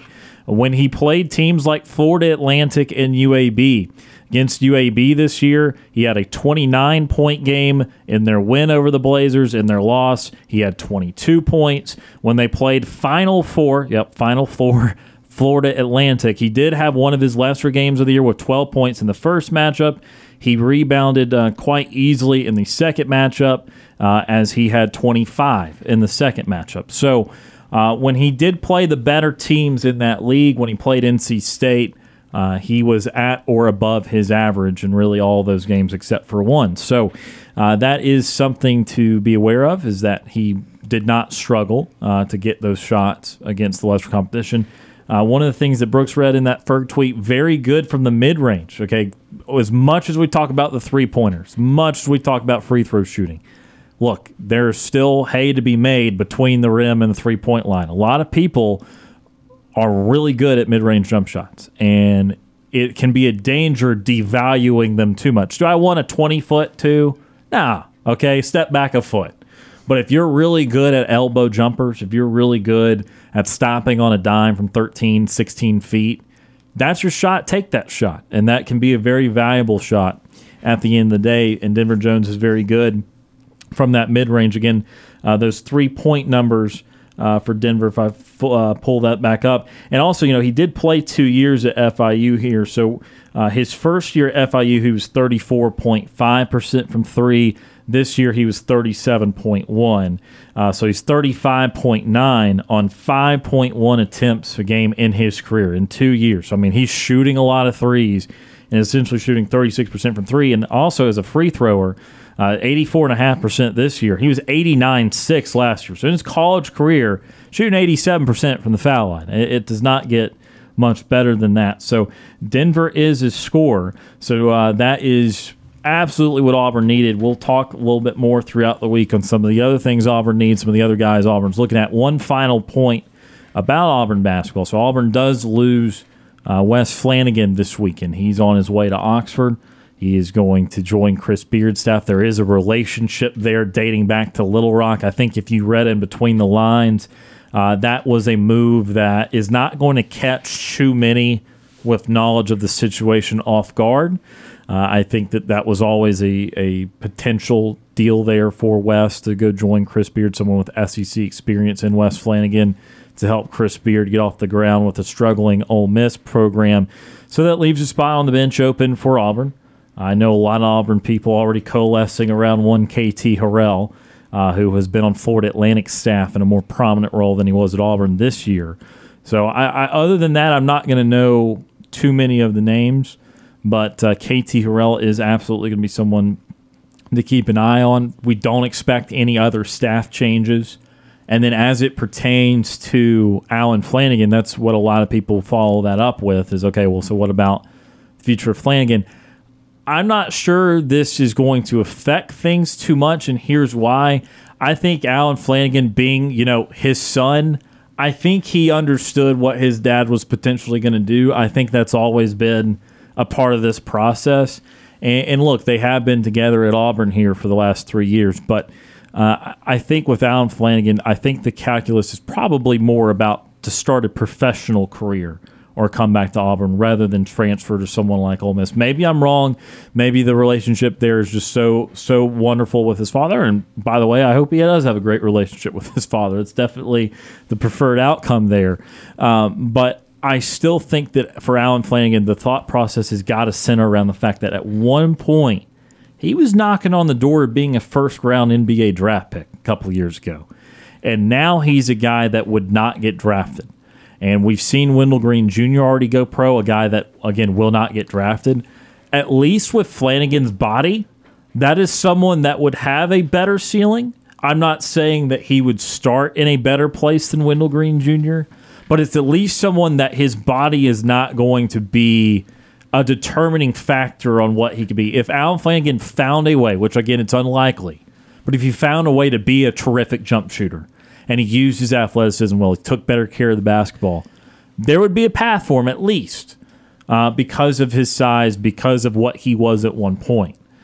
So if you made the argument for Wendell going pro that it made sense, I still think you can make that argument for Flanagan because, again, you get devalued the longer you stay in college. It's kind of unfortunate, and I'm not saying it's always wrong because sometimes there is some weight to having your organization work on you and develop you rather than the college game. But we see guys that are successful 3- and 4-year players in college get picked after the guys that are one-and-done guys, even if they're better or as good college basketball players. It's just the nature of it. The league just values having their hands on you, even at age 19 as compared to age 22 or 23. And that's the reality of it. So the longer Flanagan waits, again, I'm not saying he's got a clear pathway to the NBA, but the longer he waits, the more time it's going to take him cutting his teeth in the G League or overseas to try and get that opportunity. So I wouldn't be surprised if that's still the move. Again, this is not a report. This is my speculation. I don't know if you guys speculate differently, but I still think that it is more likely Flanagan would try his hand at a professional career before he transfer to any specific school. Could be wrong, and I would expect the decision, as with all these kids, in the next couple of weeks. I mean, I don't expect any June or July fireworks on what the roster is going to look like. I think we're going to get these final decisions here in the next couple of weeks. Yeah, I'm with you. I don't expect Allen Flanagan to go and try and restart his college career after 4 years at one institution just to go be with his dad. Not that there's anything wrong with wanting to be with your father as a coach, but I also think that it's possible Flanagan wants to get out from his dad's shadow. His dad has been there looking over his shoulder the entire time, and he may want to just do his own thing. He's an adult now. He's probably 22, 23, something like that. So he wants to go ahead and carve out his own path, whether that be in college at Auburn or in the pros. I doubt that he goes somewhere else. But like you said, like we don't know. We don't know that he's not going anywhere else. We just don't think he is. Yeah, just our, I don't know, maybe educated guess or just our prediction at the end of the day. But we will see. I would have predicted KD Johnson wouldn't have been here. And it's looking like, even though it's not official, that it could be trending towards him staying. I mean, at the very least, he's celebrating a new addition to the team. Yep. It's not a bad sign. I don't know if that's a telltale everything, but it's not a bad sign. He's not sulking or anything like that. He is celebrating the arrival of Denver Jones onto Auburn's basketball roster. We need to take a timeout. When we come back, we'll start to wrap up the show. Best and worst of the weekend. Also, Nightly TV Guide coming up. You're listening to the Monday edition of Sports Call.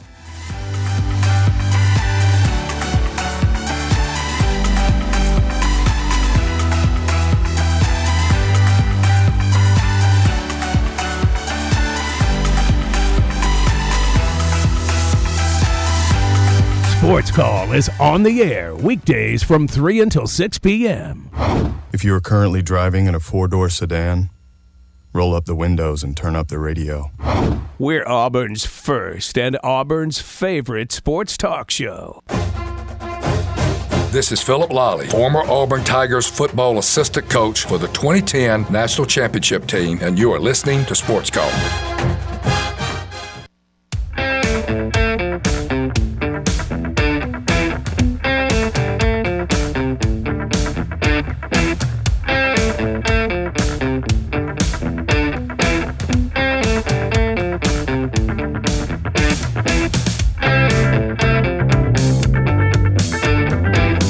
Welcome back to Sports Call on this Monday.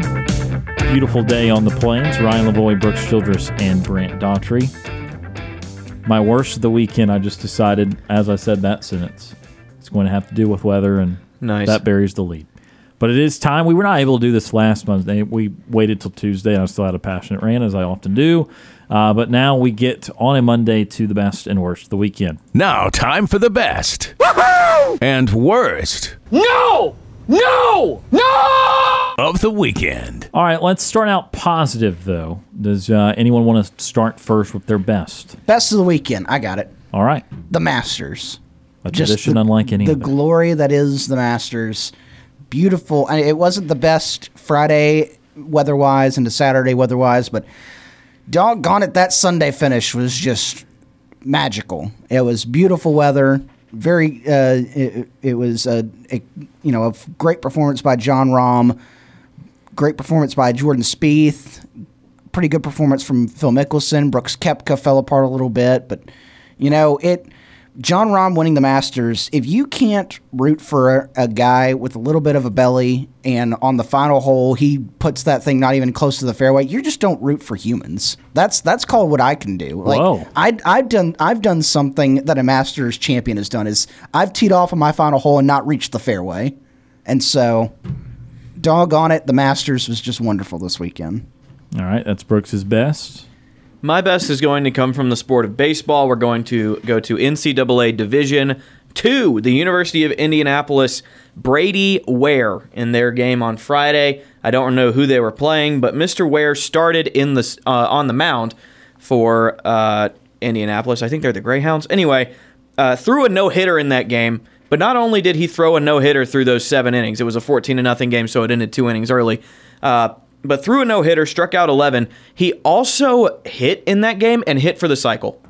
Dang. So Brady Ware threw a no-hitter, threw a 7-inning no-hitter, struck out 11, and also hit for the cycle in the same game. Pretty incredible stuff from Mr. Ware, and that is my best of the weekend. Fair to say that he's a fan of Shohei Ohtani? Looks like it. Going to inspire a new generation to pitch and hit, but it's not as easy as it seems, folks. Ohtani is crazy, and that is crazy. Cycle and a no-hitter? Yeah. Whoa. Well, yeah, he's a one-man team. There you go. There you go. My best of the weekend was required a little bit more thought. I don't know what it says about me that I always think of the worst before I think of the best. And usually I'm trying to be positive a lot of times, so that was interesting. But I'm going to go just an Auburn one here. The best of the weekend being that Auburn did get a guard that they genuinely needed. They've tried to get some of these portal guys the last couple of years. They've hit on a couple of big-time ones, and they've had a couple of guys be a little underwhelming in some areas. But I really think Denver Jones will be a game changer for Auburn. And I joked a few weeks back when the portal started open, the season ended, that just get me guys that shoot 35% from 3 or above, and I'll just take them. Just go ahead. I don't care. And they did that. A 20-point score, 6'4", is going to be able to rise up on some guys and get to the rim. And I think that is a very important player. Still a lot to determine about this Auburn roster. Still got to hear about Flanagan. Still got to hear about Jalen Williams. Still got to hear about Janai Broome. Still need more formal word, I feel like, from K.D. Johnson.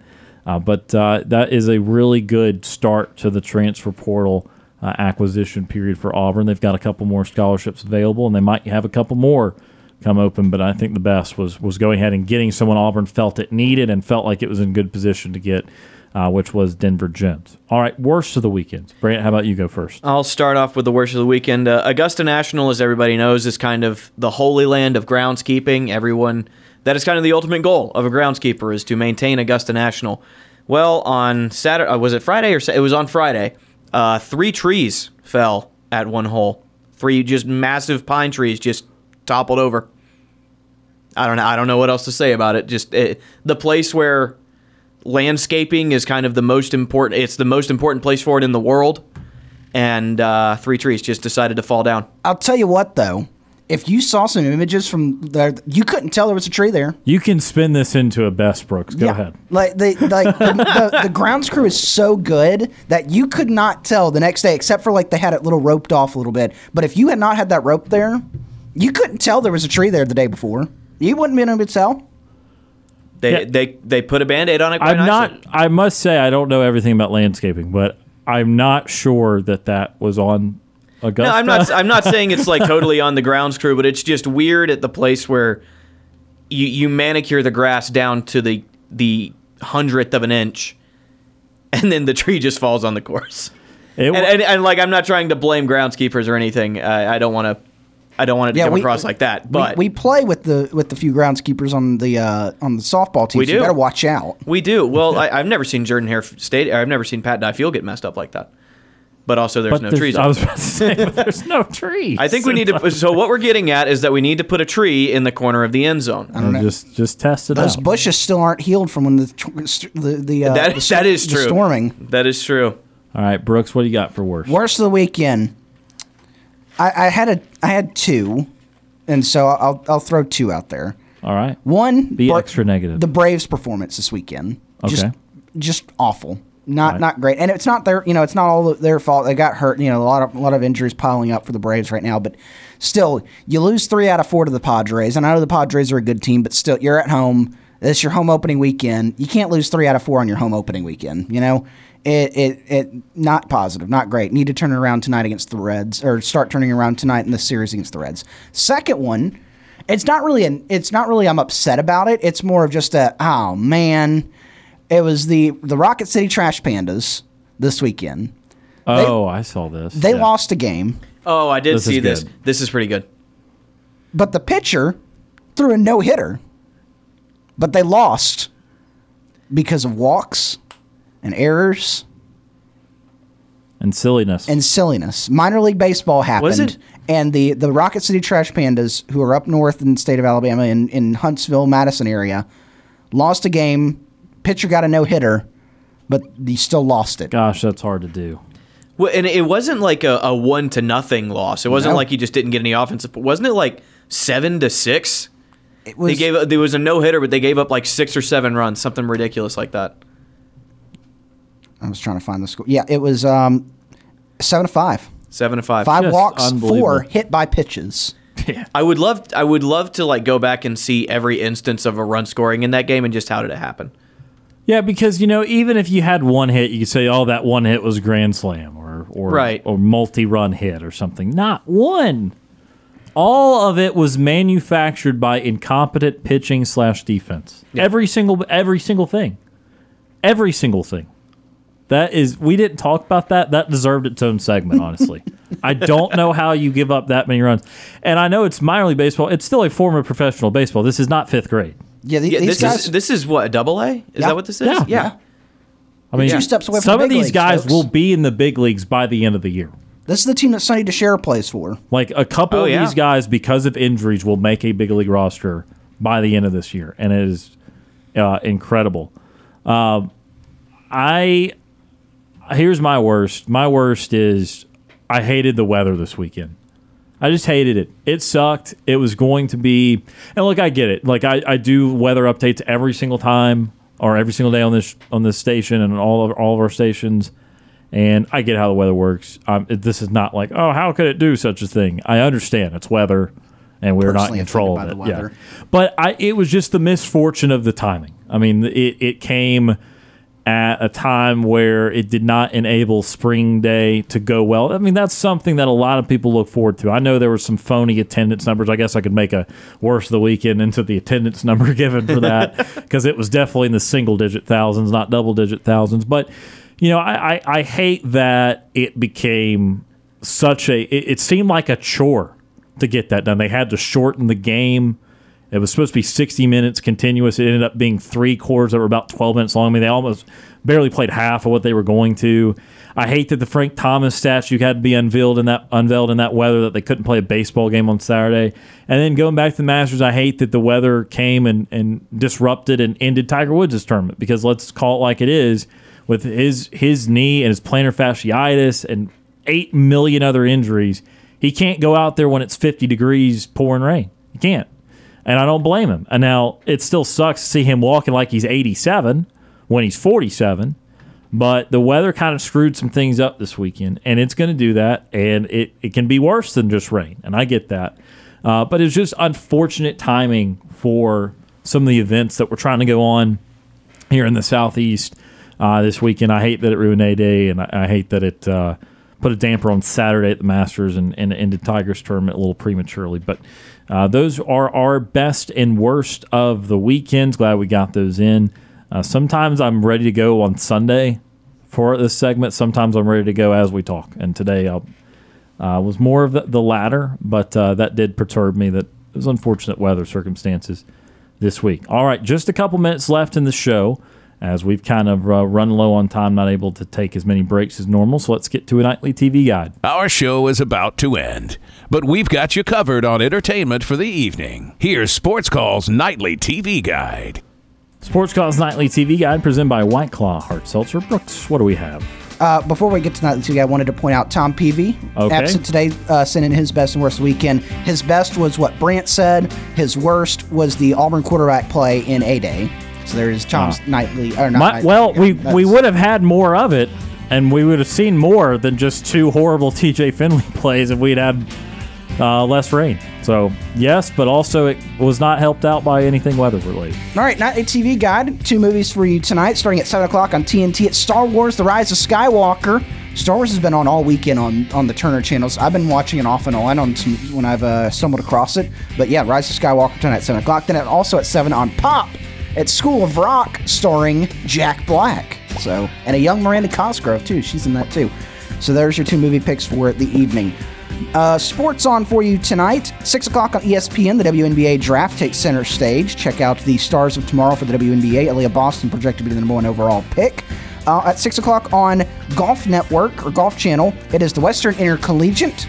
Big tournament out west. A lot of the big-time college golf teams from the West Coast take part in that. Then at 8 o'clock ESPN, Minnesota Wild take on the Chicago Blackhawks and some NHL action as we wind down the season, the regular season in the National Hockey League. And, of course, the Atlanta Braves back in action tonight. 6:20 first pitch over in Valley Sports Southeast as they open up a 3-game slate against the Cincinnati Reds. Also, listen to that game on our sister station, AM 1230 WAUD. And that is a look at your nightly TV guide brought to you by White Claw Hard Seltzer. Thank you very much for that, Brooks, and hope you have a great broadcast tomorrow with BHS Softball. I hope you have a great show tomorrow here in the studio. Thank you, brother. Brant, thank you for being here, sir. We will see you tomorrow. Thank you for having me. And we hope to see Tom Peavy back here tomorrow if he's able to do that. We will again have a shortened show tomorrow. Be off air around 4:30, 4:45 tomorrow with BHS Softball coming up.